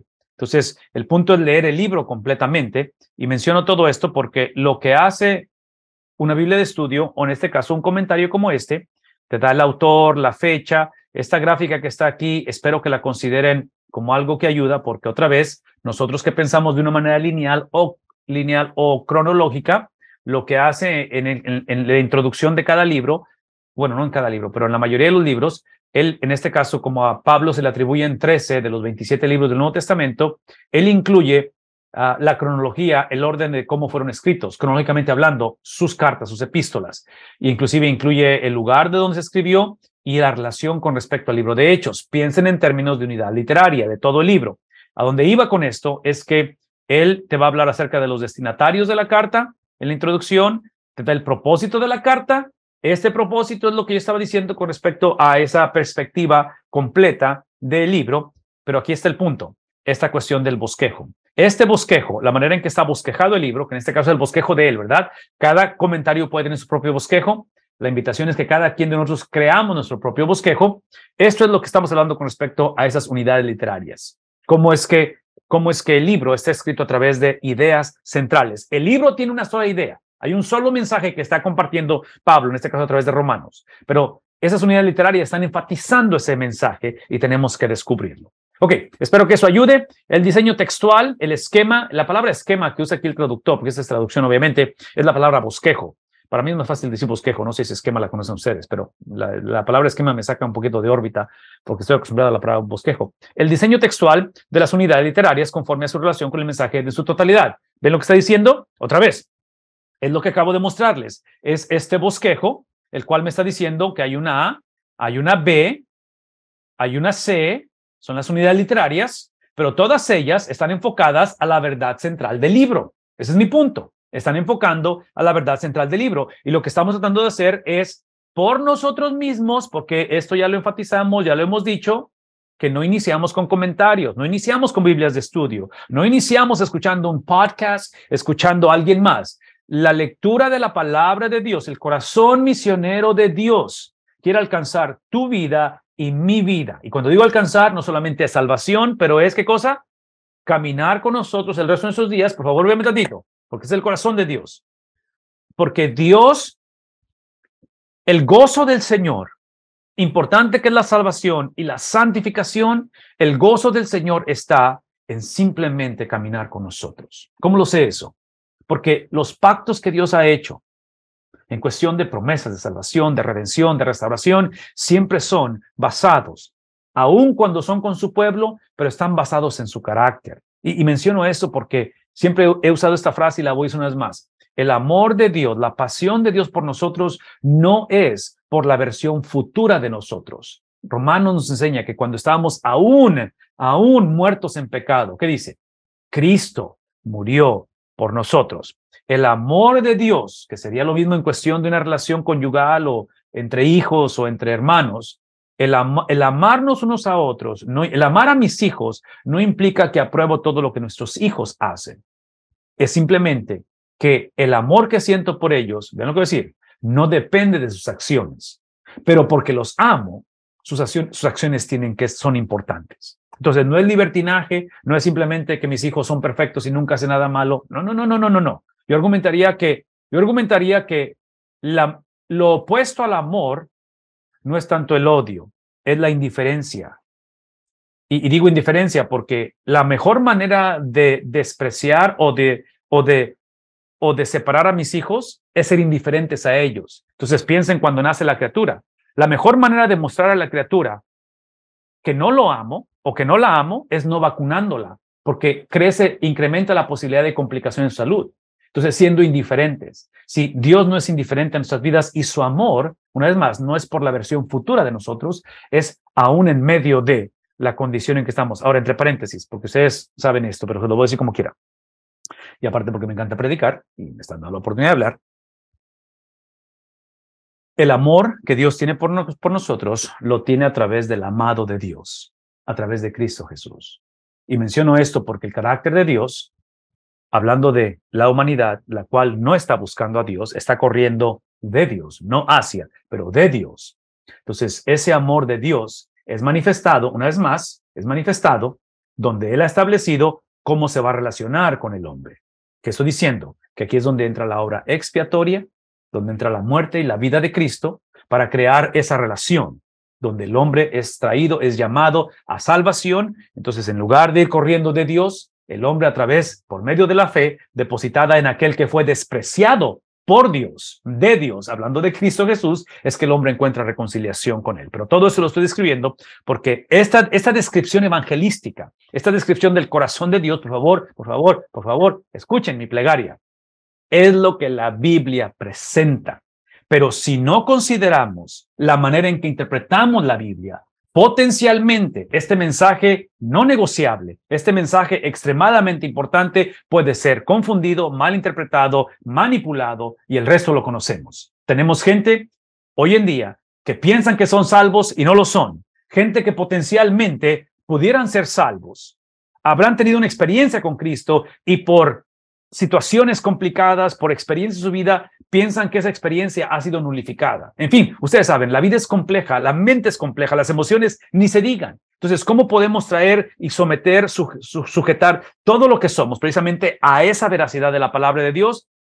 Va a ser a través de la exposición de ella, a través de la meditación en ella, a través de, otra vez, de esa intervención de su espíritu, que es el autor original, no en inspiración, porque el único inspirado es el autor original, a través de iluminación, en un contexto de comunidad, en un contexto donde aprendemos a caminar en humildad, porque nadie es 100% intérprete objetivo. ¿Qué es lo que dijimos? Todos somos, ¿qué cosa? Subjetivos, hasta cierta manera. Todos traemos, otra vez, esas ideas preconcebidas. Pero entonces, este tipo de herramientas son las que tienen que llevarnos en algún momento a considerar lo que estamos viendo como parte de la razón. Número 5 son las características gramaticales específicas empleadas para comunicar el mensaje. Eso tiene que ver otra vez con el lenguaje humano, el hecho de que Dios en su misericordia decide en su plan redentor, Él decide llevar a cabo esta misión de redención a través de, en este caso, autores humanos. Y como el autor humano no es un ser divino, sino que solamente puede pensar a través de un lenguaje humano, es obvio que va a haber características gramaticales, son necesarias. ¿Qué es el reto? Que la gramática de estos autores inspirados es muy diferente a la de nosotros, que el contexto es muy diferente a la de nosotros. En fin, ustedes lo saben eso, pero tenemos que considerarlo ello. La otra es, número 6, palabras seleccionadas para presentar el mensaje. ¿Qué frases usó el apóstol Pablo? ¿Qué frases usó Isaías? Cuando dice esta frase, ¿por qué la dijo de esta manera? ¿Qué es lo que implica? ¿Sí? Mañana estaré, con el favor de Dios, hablando en una iglesia, en un retiro, en un estudio de parejas, por el 14 de febrero, mañana en la noche, y voy a hablar acerca de Filipenses capítulo 2. Y ahí hay frases que son extremadamente importantes para entender esta humillación y esta exaltación de Cristo. Tienes que estudiar eso. El séptimo es pasajes paralelos. Otra vez entras en la contextualización de todo. Aprendemos a ver otra vez esto desde una vista panorámica, ¿qué es la palabra que estoy buscando? Sí, vista panorámica, o sea, ver la totalidad del asunto, y aquí es donde entran ese paralelismo. Y cuando hablamos de ese paralelismo, déjenme regresar rápidamente, porque aquí es donde ayuda esto. Vayan conmigo de regreso, estoy de regreso al comentario de Romanos, porque aquí está parte del paralelismo. Recuerden que les mostré esto, donde habla acerca, está enlistando los libros, vean los libros, ¿verdad? Desde Gálatas, Tesalonicenses, Corintios, en fin. Entonces, ¿qué es el punto? Que si estas 13 cartas se le atribuyen a un solo autor, que es Pablo, cuando Pablo hace una afirmación doctrinal, y dice en Romanos capítulo 8, versículo 1, por lo tanto sabemos que no hay condenación para los que están en Cristo, ¿verdad? ¿Recuerdan ese pasaje? No hay condenación para los que están en Cristo. La pregunta es, ¿qué quiere decir cuando dice están en Cristo? Bueno, es una verdad central, es una doctrina extremadamente importante. Aquí está el punto. Para yo hacer la afirmación de lo que esa doctrina es, más vale que yo vea no solamente lo que dice el capítulo 8, versículo 1, tengo que ver qué dice todo el capítulo, tengo que ver lo que dice todo el libro o toda la unidad literaria en este caso. Y cuando digo unidad literaria, rápidamente, Pastor Miranda, yo sé que te pedí que me ayudaras, pero me estoy tardando. Quiero ilustrar esto. Cuando hablamos de unidad literaria, hablando de este bosquejo, que en este caso hizo él, pero necesitamos aprender a hacerlo nosotros, vean lo que voy a decir. Acabo de mencionar Romanos 8:1. Dentro del bosquejo de las unidades literarias, encontramos el capítulo 8 hasta aquí. En el número 5, dentro de la letra C. ¿Lo vemos eso? Número 5, letra C. Y aquí es donde habla acerca de los resultados que se pueden observar de la justificación divina. Entonces, introdujo el tema o la doctrina de la justificación desde mucho antes, pero dentro de esta subdivisión, y estamos afirmando, en este caso observen que es del 8, 1 al 39, o sea, todo el capítulo, ¿verdad? Entonces, está hablando de lo que produce la justificación. Y otra vez, no quiero predicar, pero aquí es el punto. La confusión que potencialmente puede haber es que en lugar de ver la palabra resultados, si no tenemos cuidado en una interpretación no buena o no saludable o no bíblica, podemos potencialmente hablar de estas cosas que observamos, sí, pero no como resultado. ¿Qué sería lo opuesto? Como el medio hasta la justificación.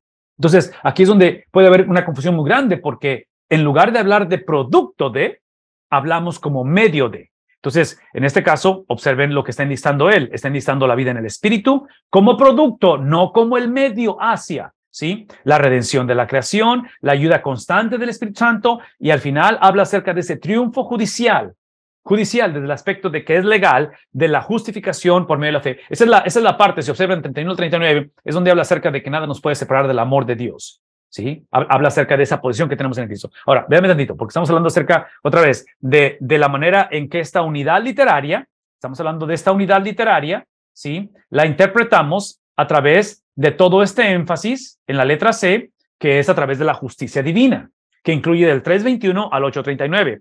Pero esto ahora lo voy a interpretar a través de ¿qué cosa? Porque esta letra C es parte de todo el libro de Romanos. Entonces, regresando a la cuestión del apóstol Pablo, cuando estamos hablando acerca de ese pasaje, si lo vamos a enseñar o predicar, 8:1 o el capítulo 8 en sí, ya descubrí cómo ese paralelismo del capítulo 8 en contexto de todo el libro, con respecto a ese tema, en este caso de la justificación, pero es obvio que este autor llamado Pablo, al cual se le atribuyen ¿cuántas de las cartas? 13 cartas. Este no es el único libro donde él habla de la justificación. Es probablemente en el cual habla más de la justificación, pero no es el único. Entonces ahora tengo que darme la tarea para buscar ese paralelismo. ¿Qué más dijo él de este tema en otras de sus cartas? Y ya que vi, en este caso, las 13 cartas y vi la posibilidad de ver otros libros donde encontramos este tema desarrollado, ahora la pregunta es, hablando de paralelismo, no solamente capítulo 8 de Romanos, no solamente Romanos, no solamente las otras 12 cartas que se le atribuyen a él, pero acuérdense que estas 13 cartas de Pablo son parte de 27 libros que es el Nuevo Testamento. Entonces ahora tengo que ver ese tema de la justificación, o en este caso de estar posicionado, porque dice que no hay condenación para los que estamos en Cristo, verlo a nivel del Nuevo Testamento. Pero esos 27 libros del Nuevo Testamento son parte de ¿cuántos? De 66 libros que es la Biblia completa. Entonces ahora tengo que verlo a raíz de toda la Biblia. ¿Qué es el punto? Es este paralelismo. Es eso que estamos hablando, de cómo ver la afirmación, la corroboración, porque no hay contradicción en la Biblia misma. Ok, Pastor Miranda, ¿tienes algún comentario que puedas ayudarme ahí o pregunta? Sí, hay algunas preguntas. Permítame ir ahí, por favor. Aquí está. Hay algunos comentarios, sí, de lo que se había dicho ya de antes, en las afirmaciones que usted va pidiendo que escriban en el chat, ¿verdad? Ajá. Pero aquí hay un punto, y dice el hermano Juan que muchos de nosotros creemos, o se da en la iglesia, que creemos todo lo que los pastores dicen, ¿ya? Y, por ejemplo, hay problemas con aquellos que hacen énfasis en algunos autores o telepredicadores como Alducin, Paul Washer, por nombrar algunos. Entonces, creen más a lo que estas personas dicen porque se vuelven sus seguidores que a la propia Biblia. Entonces, eso es también un problema. No sé si quiere opinar sobre eso. Ese es uno de los puntos.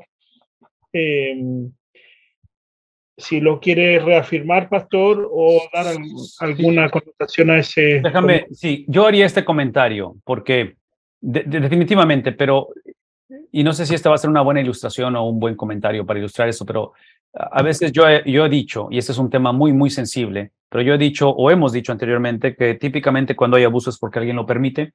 Entonces, menciono eso porque cuando hay abuso en la cuestión de escuchar o ser influenciados más de lo que debemos de ser por nuestros predicadores preferidos, que todos los tenemos, otra vez, todos los tenemos, ¿verdad? Porque nadie es completamente objetivo, todos los tenemos.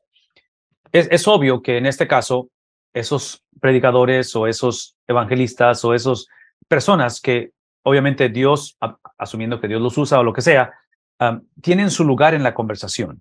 Entonces, a lo que me refiero es esto, que el comentario que se está haciendo es verdad, pero mi argumento va a ser este va a ser mi argumento, que el problema potencialmente no es en ese tipo de ministerios o de predicadores, el problema está en mí cuando no asumo mi responsabilidad de recordar que es la palabra de Dios, el Espíritu Santo, y yo como lector que tiene prioridad. Entonces, gracias a Dios por la curiosidad o el hambre que tenemos de escuchar o de aprender de alguien más. Gracias al Señor. Pero es obvio que ese deseo de aprender no puede sustituir mi responsabilidad de indagar, de conocer, de ser transformado por la palabra de Dios. Ahora, aquí entra otro paréntesis rápidamente, Pastor Miranda, y aquí es donde está esa, ¿cómo se dice esto? Es como una espada de doble filo en la bendición de que tenemos los que somos llamados a compartir la palabra de Dios vocacionalmente o como le quieran llamar, predicadores maestros. El reto que tenemos es que el domingo o el día de estudio se llega extremadamente rápido y necesitamos tener material o estar constantemente produciendo como maestro, como pastor. Entonces, si no construimos sistemas de estudio, disciplinas de estudio, potencialmente caemos en esas, y yo uso la frase sácame de apuros, donde buscamos rápidamente algo o alguien que me dé material para simplemente presentarlo, porque tengo la necesidad de ello. Y menciono esa espada de doble filo porque es un privilegio, pero a la misma vez es esa responsabilidad donde no puedo yo depender simplemente de lo que alguien más dice de la palabra de Dios. Y lo mismo pasa a nivel comentarios. Acabo de mostrar en el comentario de Dr. Bob ese bosquejo y todo eso, lo cual él nos va a decir más adelante, no pueden entrar los comentarios. Las Biblias de estudio al principio de la interpretación tienen que entrar más adelante en el proceso. ¿Por qué? Porque cuando yo escucho a uno de esos predicadores, que me gusta escucharlos, y me gusta lo que dice, me gusta cómo todo eso, deben de ser nada más para corroborar, ¿ven lo que decir? Corroborar o expander lo que ya yo fui confrontado, lo que ya, después de que yo ya hice el trabajo requerido para poder llevar a cabo la interpretación de la palabra de Dios. Entonces, es lo que yo diría en ese aspecto, de que entre más acceso tenemos a predicadores, entre más material es producido, debe de instar al cristiano a más asumir su responsabilidad de interpretar la palabra de Dios correctamente, para no echarle la culpa a alguien más de la confusión que hay.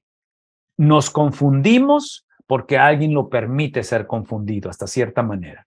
Entonces, cuidemos eso. Ok, adelante, pastor. Sí, hay otra pregunta. ¿Cree que a la iglesia cristiana le puede pasar o ya le está pasando lo que le pasa a la iglesia católica, que por más Biblia que tenga en mano, simplemente su sistema eclesiástico y teológico no está interesado en corregir su manera de acercarse a la palabra de Dios ni a su significado original?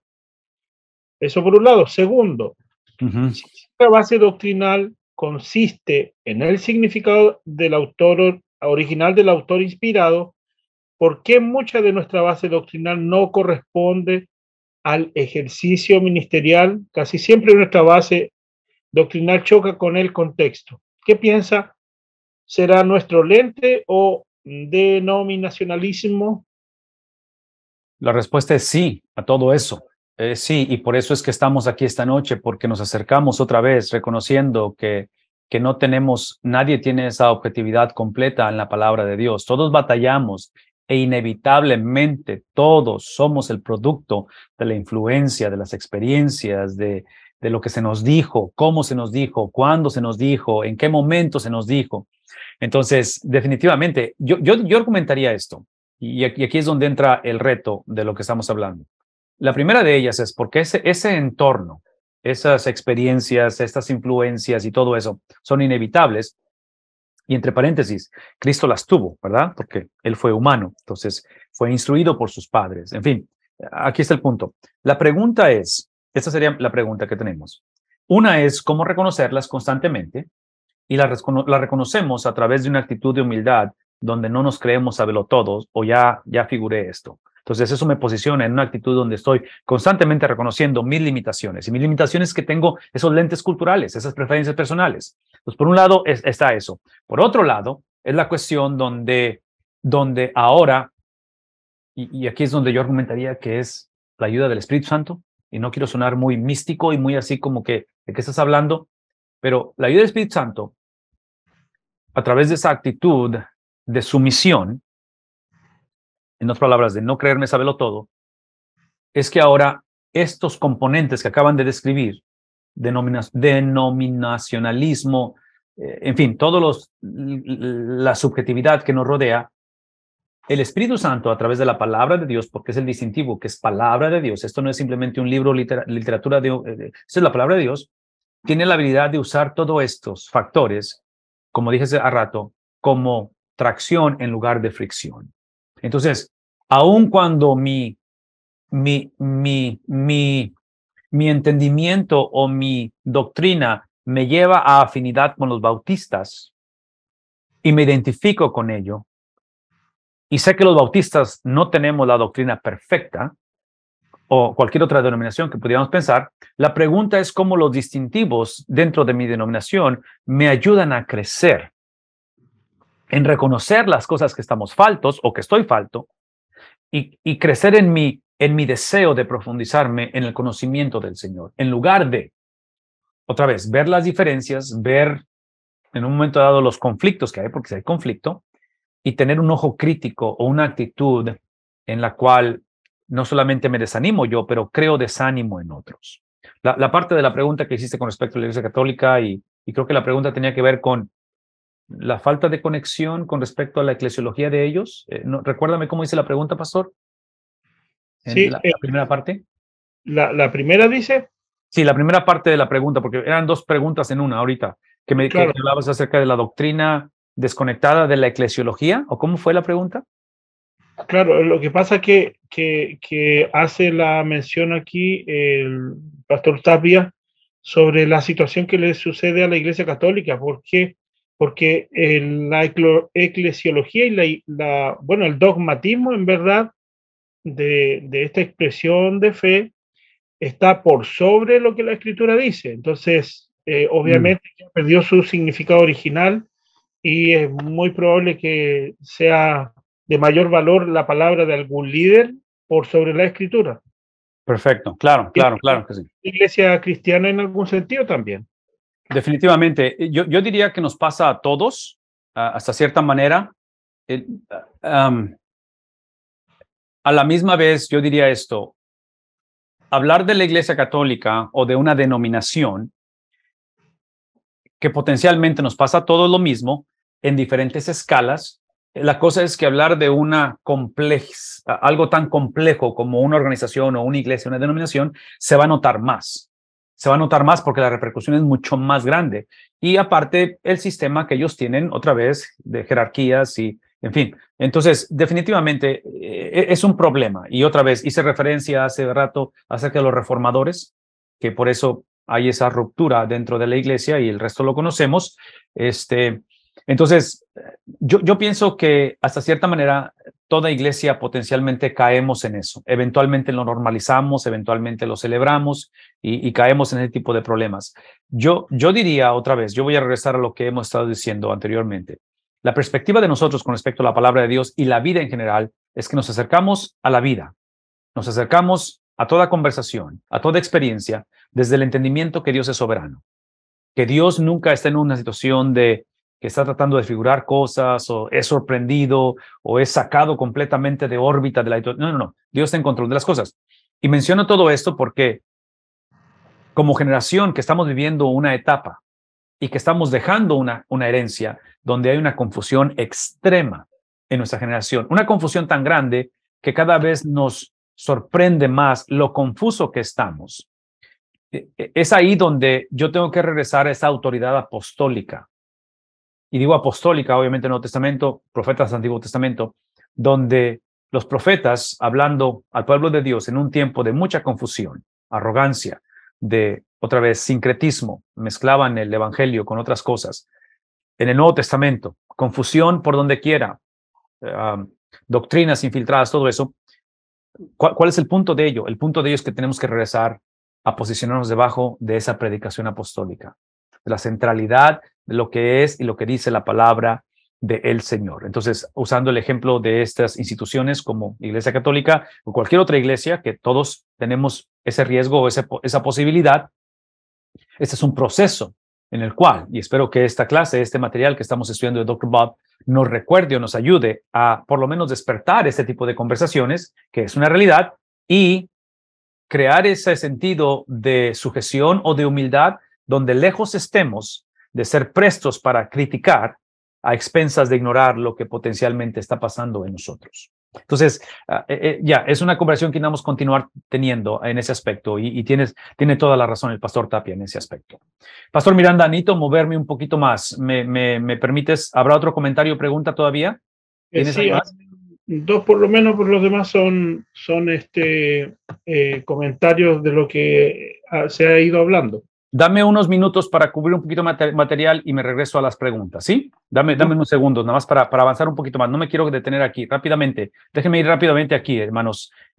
Otra vez,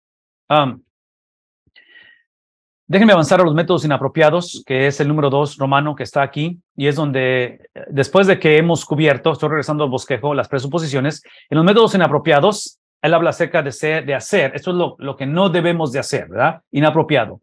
Es hacer caso omiso del contexto literario de los libros de la Biblia. No considerar el entorno, otra vez, si pueden pensar conmigo en la... ¿Dónde está? Ya se me perdió.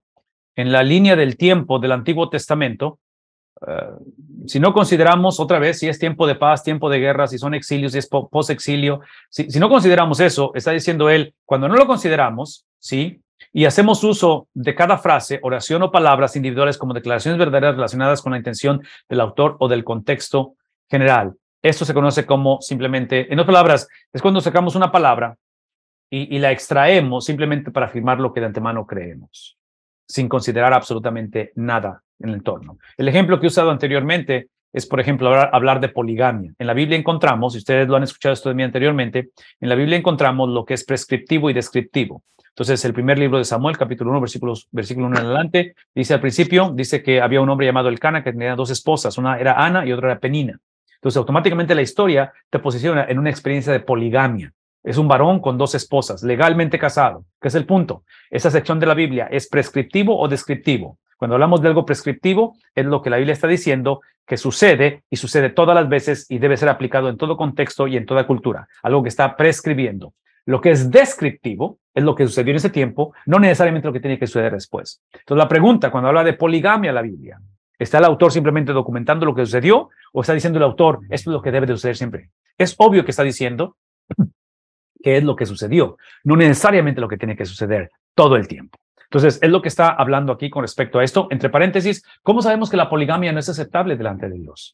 ¿Cuáles son nuestras bases para decir no es aceptable? Otra vez, vemos el consejo completo de la Biblia, no nada más un pasaje. Es inapropiado cuando no consideramos ese contexto.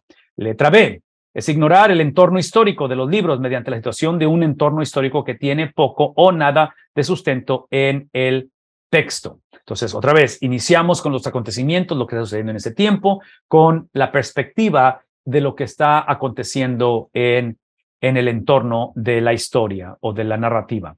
Letra C, ignorar el entorno histórico de los libros y leerla como el periódico matutino del pueblo o como el Facebook, ¿sí? Escrito principalmente para individuos cristianos modernos. ¿Qué es el punto? De que este libro, aun cuando nos alcanza a nosotros, no fue escrito para nosotros. Fue escrito para una audiencia en particular en ese tiempo, pero obviamente su mensaje nos alcanza a nosotros. Por lo tanto, no podemos leerlo, otra vez, como he estado diciendo, simplemente abrir la Biblia y decir qué es lo que Dios me quiere decir o qué es lo que entiendo de la Biblia. Son afirmaciones legítimas, no estamos en contra de ello, pero hay que lidiar con estas descripciones o con estas situaciones que son parte del reto de entender esta literatura de antaño. Letra D, ignorar el entorno histórico de los libros mediante la conversión de alegorías en mensajes filosóficos, teóricos, totalmente ajenos a los primeros escuchas o destinatarios de la Biblia y la intención original del autor. Es una de las tendencias que todos tenemos, donde trágicamente leemos algo, ignoramos su significado común o su significado obvio y le ponemos una descripción o un significado, otra vez, alegóricamente hablando o tratando de ejemplificar y decir esto es lo que realmente quiere decir. Entonces, iniciemos con lo obvio y después veamos si por alguna razón, inclusive el ejemplo que dábamos hace rato era la cuestión cuando hablábamos de que todo versículo, todo pasaje tiene un solo significado, con la excepción de ¿qué cosa? De profecía. Entonces, lo que no queremos hacer, vean lo que voy a decir, lo que no queremos hacer, sobre todo en la profecía, es leer profecía, libro de Daniel, libro de Apocalipsis, libro de Tesalonicenses, donde habla un poco acerca de la escatología, y leer con una idea preconcebida que lo que estamos leyendo es alegoría, es simbólico, no es literal. La profecía típicamente la recomendación es leerlo literal hasta que el texto me diga esto es simbólico.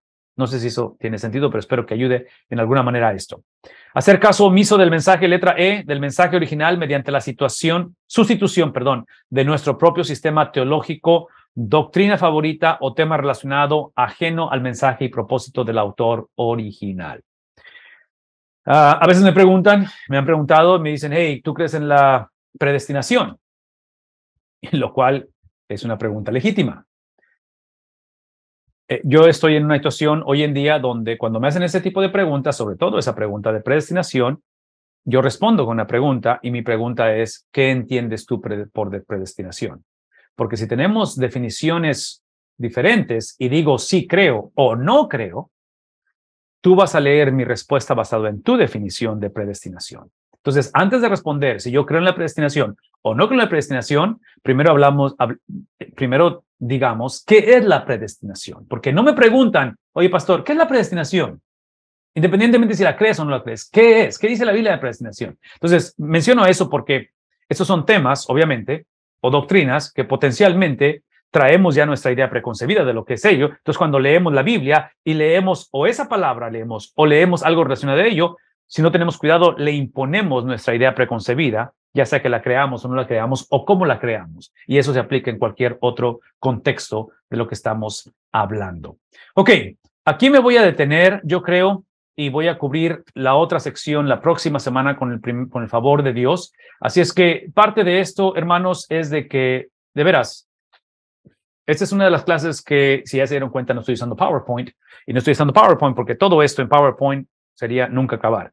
Estoy tratando de usar estas notas para moverme más rápido. Y la otra es esta. Y esto es lo que estoy implorando, invitando y sugiriendo. Es de que de alguna manera tengan acceso a este documento, a este cuaderno, a esta conferencia, porque si ustedes lo leen antes de venir a clase, va a ayudar bastante.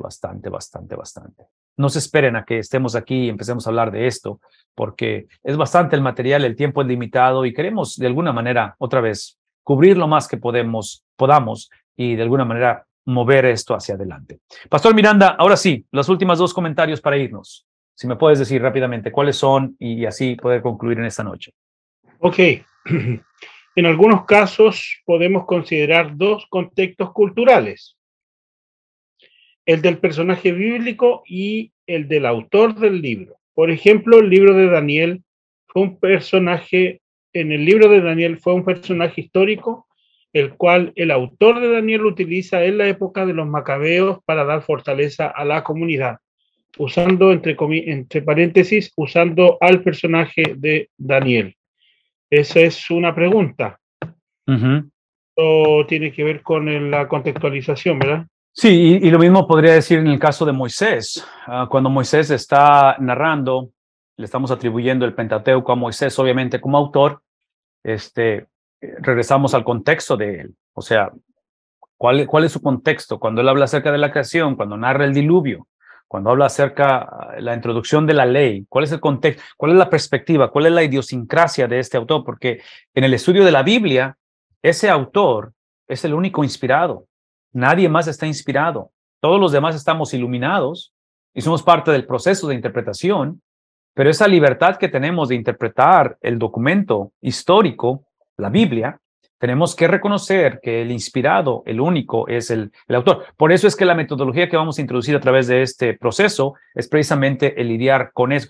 Nos va a poner en la ofensiva, no en la defensiva, o sea, en la proactividad de cuando nos acercamos, sea profecía, sea poesía, sea ley, cualquiera que sea, estamos tratando de indagar con la perspectiva del autor original. Déjenme hacer un paréntesis, pastor. Eso es extremadamente importante, porque otra vez, ya me escucharon decir esto y lo voy a decir una vez más. Como sugerencia, como metodología, para que estos principios metodológicos puedan ponerse en práctica o tengan esa conexión donde dices tú, ok, estoy entendiendo lo que estás diciendo y tienes razón, pero ¿cómo lo hago? ¿Cómo le hago al estudiar la Biblia o leer la Biblia? Aquí regreso a la cuestión de el predicar a través de libros de la Biblia o leer a través de libros de la Biblia. O sea, en otras palabras, en lugar de pensar en términos de capítulos o de versículos, si pudiéramos simplemente leer el libro completo, y estas prácticas obviamente les invitamos que las inicien con libros pequeños de la Biblia, no con Deuteronomio, ¿verdad? Está súper grande. El punto es este. El punto es que cuando podemos hacer este tipo de prácticas o este tipo de metodología, por favor escuchen lo que voy a decir, por la pregunta que están haciendo, Pastor Miranda, que es importante, esa cuestión del contexto, tanto histórico como la perspectiva del autor original. La ventaja de leer a través de libros de la Biblia es que cuando descubres esto al principio, ese contexto, esa perspectiva que está viviendo el autor original, es la misma para todo el libro típicamente. Entonces nada más tienes que hacerlo una sola vez. Entonces ya de ahí en adelante, conforme te mueves a través del libro, o puedes estudiar un libro de la Biblia y a los 3 años regresas a predicar o a enseñar una porción de ese libro, te vas a tus notas para simplemente recordar, ok, ¿de qué se trata? ¿Es posexílico esto? ¿Es tiempo de la monarquía unida? ¿Dónde estamos? Entonces, esa es la ventaja de hacer esto, porque cuando nos movemos de pasaje en pasaje, andamos por todos lados o lo hacemos, como luego decimos, temáticamente hablando, que yo en lo personal no estoy en contra de lo temático, pero para mí lo temático se me hace mucho más difícil. ¿Ven lo que voy a decir? Se me hace más difícil hacerlo porque aquí está el ejemplo. Mañana que enseño, que predique del libro de Filipenses, aunque no voy a enseñar el libro de Filipenses, escuchen lo que voy a decir. Yo de antemano sé que voy a predicar acerca del capítulo 2, versículos 1 al 11. Es lo que voy a predicar mañana con respecto a esta conferencia. Pero como he predicado a través de Filipenses varias veces, adivinen qué, ya sé de qué se trata. Entonces mañana lo que yo hable, aunque es un énfasis en cuestión de matrimonios y parejas, importante eso, no tengo nada en contra de ello, eso es lo que es en nuestro entorno, ¿verdad? El contexto. No puedo iniciar con ese entorno, yo tengo que iniciar con lo que Pablo está experimentando desde la cárcel, es un libro de prisión, hablando a una iglesia, los filipenses, que tienen ciertas peculiaridades en este tiempo en su historia. Y la pregunta que tengo que hacerme, que ya la resolví tiempo atrás porque ya he predicado a través del libro, la pregunta que tengo que hacerme es, ¿qué es lo que ocasiona que Pablo escriba a estos hermanos? ¿Qué está pasando? Entonces, eso es lo que esto que acabo de decir es lo que va a determinar lo que yo diga a la iglesia o a las parejas mañana. Escuchen lo que voy a decir. De la doctrina o del texto emana la aplicación. Entonces, yo no me tengo que preocupar con la aplicación. La aplicación vendría siendo para las parejas mañana de decir, ok, escuché el sermón, escuché el mensaje, escuché lo que se dijo, ¿qué hago con ello? Esa es la aplicación. ¿Qué hago con esto? Estoy convencido, el Espíritu habló, en fin, lo que haya sido. ¿Qué hago con esto? Esa es la aplicación para mí. Lo que yo entiendo de la Biblia es que esa aplicación fluye del texto, está conectada al texto. Y estoy mencionando esto porque otra vez, desde el aspecto sistemático, metodológico, otra vez, porque yo escogí ese versículo para hablar mañana, ya el trabajo ya se hizo, porque lo he hecho a través de los años. Es obvio que tengo años haciendo esto, entonces es obvio que se ha repetido, pero mi punto es que hubo un momento en que tuve que empezar a hacer esto.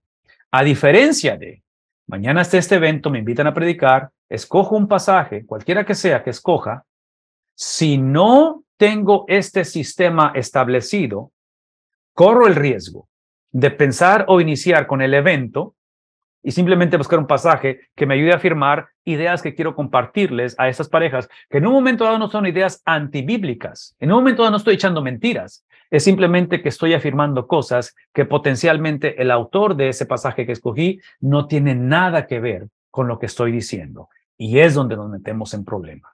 Es donde empezamos a decir no tanto mentiras, pero estamos forzando a que la Biblia diga algo que de antemano la Biblia dice, nada más que no lo dice en ese pasaje. Y yo soy responsable como comunicador, como exponente, como predicador, de que si voy a hablar el nombre de Dios, tengo que asegurarme que esto es lo que Dios dijo, no simplemente las ideas que quiero compartir con ellos, en este caso, el día de mañana. Espero que eso tenga un poquito de sentido y que de alguna manera nos ayude a conectar la razón de tener una metodología apropiada. Ok, ¿otra pregunta, pastor? ¿Otro comentario? Sí, hay un comentario que me llama la atención y que es, comúnmente se da en nuestras iglesias.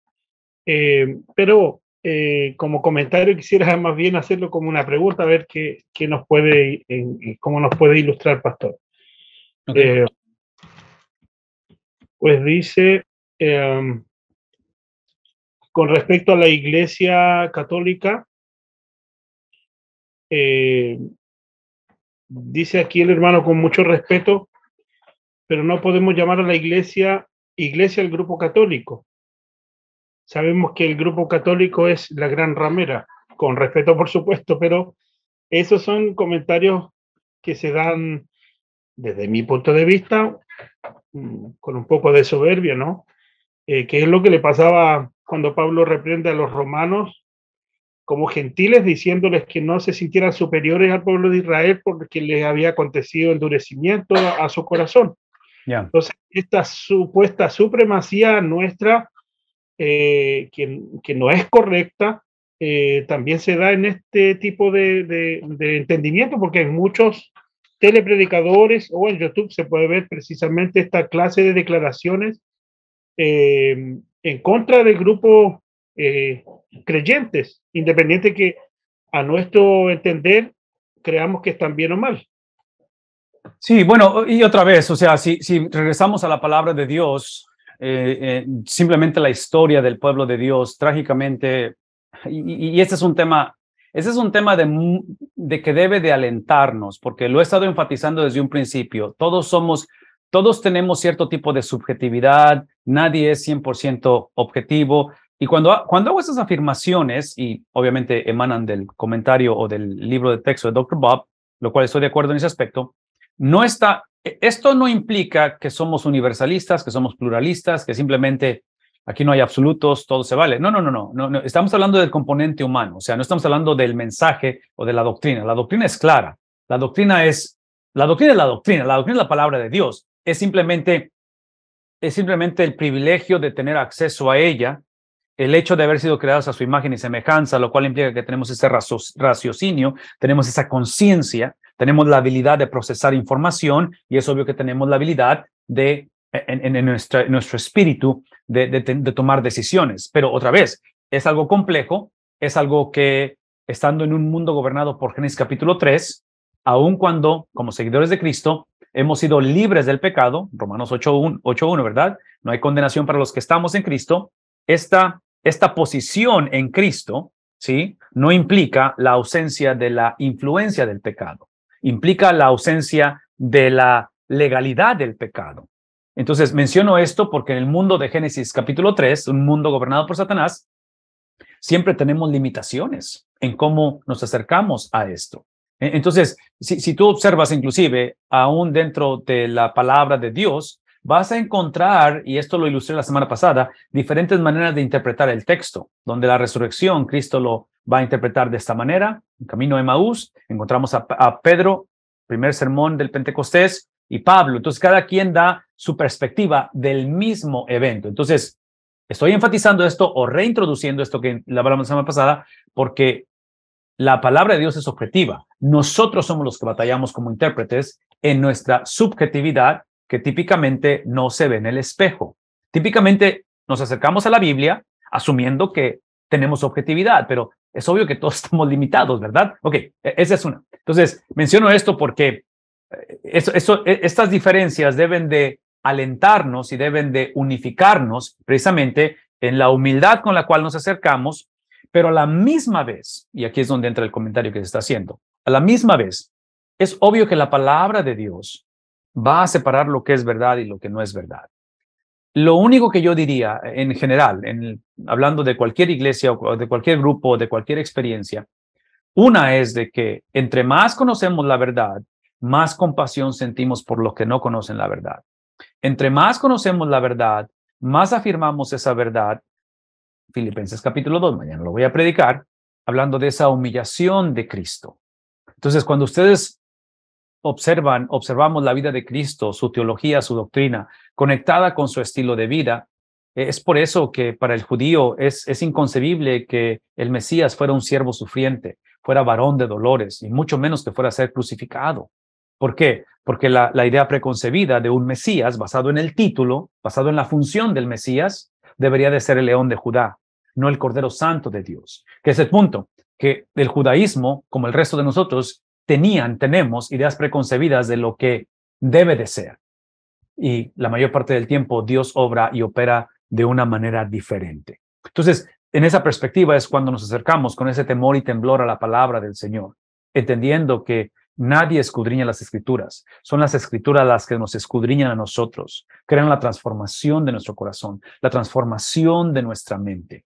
Y es ahí donde tenemos que reconocer otra vez que la conversación de las diferencias que tenemos la hacemos otra vez con esa humildad, con esa sencillez, pero esa sencillez no es una excusa para hablar de otra vez de pluralidad o universalismo, es la sencillez que nos permite hacer la defensa de la fe cuando es necesaria. Y por eso yo les he dicho anteriormente que históricamente los padres de la iglesia han descrito que lo que constituye una iglesia es la predicación del evangelio, son las ordenanzas, la práctica de las ordenanzas y es la disciplina de la iglesia. Eso es lo que históricamente se ha afirmado en ese aspecto. Entonces, menciono todo esto porque encontramos esa experiencia progresiva de cómo vamos entendiendo las cosas y cómo somos el producto de otros que han otra vez invertido en nuestra vida. Lo irónico es que la mayoría, sino es que todos en nuestra cultura latinoamericana venimos de ese catolicismo, ¿no? De ahí viene la cuestión de nuestra experiencia, pero es obvio que esa experiencia, que es importante y es formativa, eventualmente tiene que ser confrontada con la realidad de la persona de Jesucristo. Y es lo que determina lo que es aceptable y no aceptable. No la experiencia, pero lo que es aceptable ante la presencia de Dios. Pero bueno, esos comentarios son extremadamente importantes y yo los agradezco porque nos ayudan otra vez a crear esa oportunidad de hablar, de reconsiderar y definitivamente cada uno de ustedes, hermanos, aportan mucho para mí en lo personal porque me forzan a pensar en cosas que no había pensado o preparado, obviamente, con el material, pero eso es lo que hace para mí, lo que crea esta pasión de poder exponer la palabra de nuestro Dios. Así es que gracias por ello. Pastor Tapia, estamos acabando, hermano. ¿Tienes algún comentario o pregunta con respecto a esto? Moviéndonos hacia la próxima semana con el favor de Dios. No, muy bien, pastor. Creo que yo en mi caso ya distribuí el libro de texto. Sí va a ser muy importante poderlo leer para tener una mejor apreciación, ¿verdad? Y que nosotros podamos ser transformados, ¿verdad? Por el poder de la palabra de Dios. Mi comentario, pues, es en función de que nuestra fe no sea una fe de crucero. De que nuestra iglesia no solamente haga actividades, sino que el texto bíblico realmente que compartimos pueda transformar. Que la iglesia evangélica, cualquier denominación que sea, pueda calibrar las vidas de las personas. Porque si no hay transformación de vidas, pues por más que discutamos nuestras bellas actividades, eso son únicamente lo que hacemos. El evangelio tiene que transformar a la gente, ¿verdad? Nuestro barrio, que la iglesia no sea el secreto mejor guardado, ¿verdad? Porque muchas veces la iglesia es el secreto mejor guardado de la colonia, porque pues, nadie sabe que realmente somos evangélicos. Entonces, ir un poco más allá, pastor. Entonces, claro. Muy bien, esta clase fascinante. No, gracias. Definitivamente lo que estás diciendo es extremadamente importante. Sobre todo, me haces pensar en aquellos que hemos tenido el privilegio de crecer en iglesia, que si no tenemos cuidado, nuestro estilo de vida puede confundirse con la experiencia de entregarse a Cristo. ¿Qué estoy diciendo? Que muchos de nosotros al crecer en la iglesia, y es una bendición, no estoy en contra de eso, ¿verdad? Porque como matrimonio tenemos 3 hijos que han crecido en la iglesia. Ese crecimiento en la iglesia, ese estilo de vida, esas actividades que son necesarias, pero no pueden sustituir lo que acabas de decir, la palabra de Dios, la claridad de lo que es el evangelio, que en este caso, lo que es el evangelio automáticamente nos muestra lo que no es el evangelio. Entonces, es ese contraste donde no es uno u otro, sino que son los dos. Por eso, en experiencias como estas, a veces escuchan de mí y otra vez, a veces porque pierdo esa objetividad a veces, pero soy un poquito más crítico precisamente a las personas que venimos de iglesia, porque lo que considero yo que está causando más confusión en nuestro mundo evangélico dentro de la iglesia, potencialmente no es el secularismo de nuestra cultura, pero es el moralismo dentro de la iglesia, el pensar que por las cosas que no hago soy salvo, el pensar por mi fidelidad y tenacidad y mi perseverancia es que Dios me debe su gracia. Para mí esas son las cosas que están constantemente confundiendo nuestra generación, de lo cual, mi punto es de lo cual, lo que va a ayudar a nivelar la conversación, y aquí es donde entra el privilegio que tenemos, es de la exposición de la palabra de Dios. Esa es la razón que estamos hablando de esto. Expongamos. Y cuando digo expongamos, regreso otra vez. Y yo sé que tenemos que acabar, pero voy a decir esto. Regreso a que la metodología con la cual exponemos la Biblia, estudiamos la Biblia, sea una metodología que permite el discipulado, que haga responsable a la audiencia de encararse con la palabra de Dios en lugar de una codependencia. A menos que hable el pastor, nadie entiende la Biblia. No. Es obvio que somos administradores de ese don, de ese llamado a predicar la palabra de Dios, de lo cual daremos cuenta. Por eso oramos por nuestros pastores.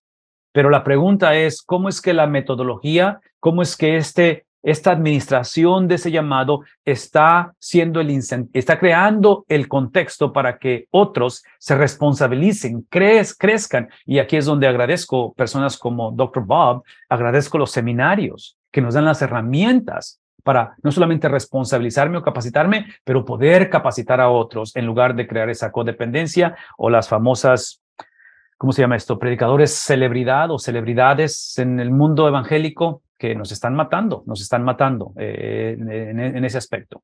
El ejemplo a seguir es Cristo, ¿no es cierto? Increíble lo que hizo Jesucristo.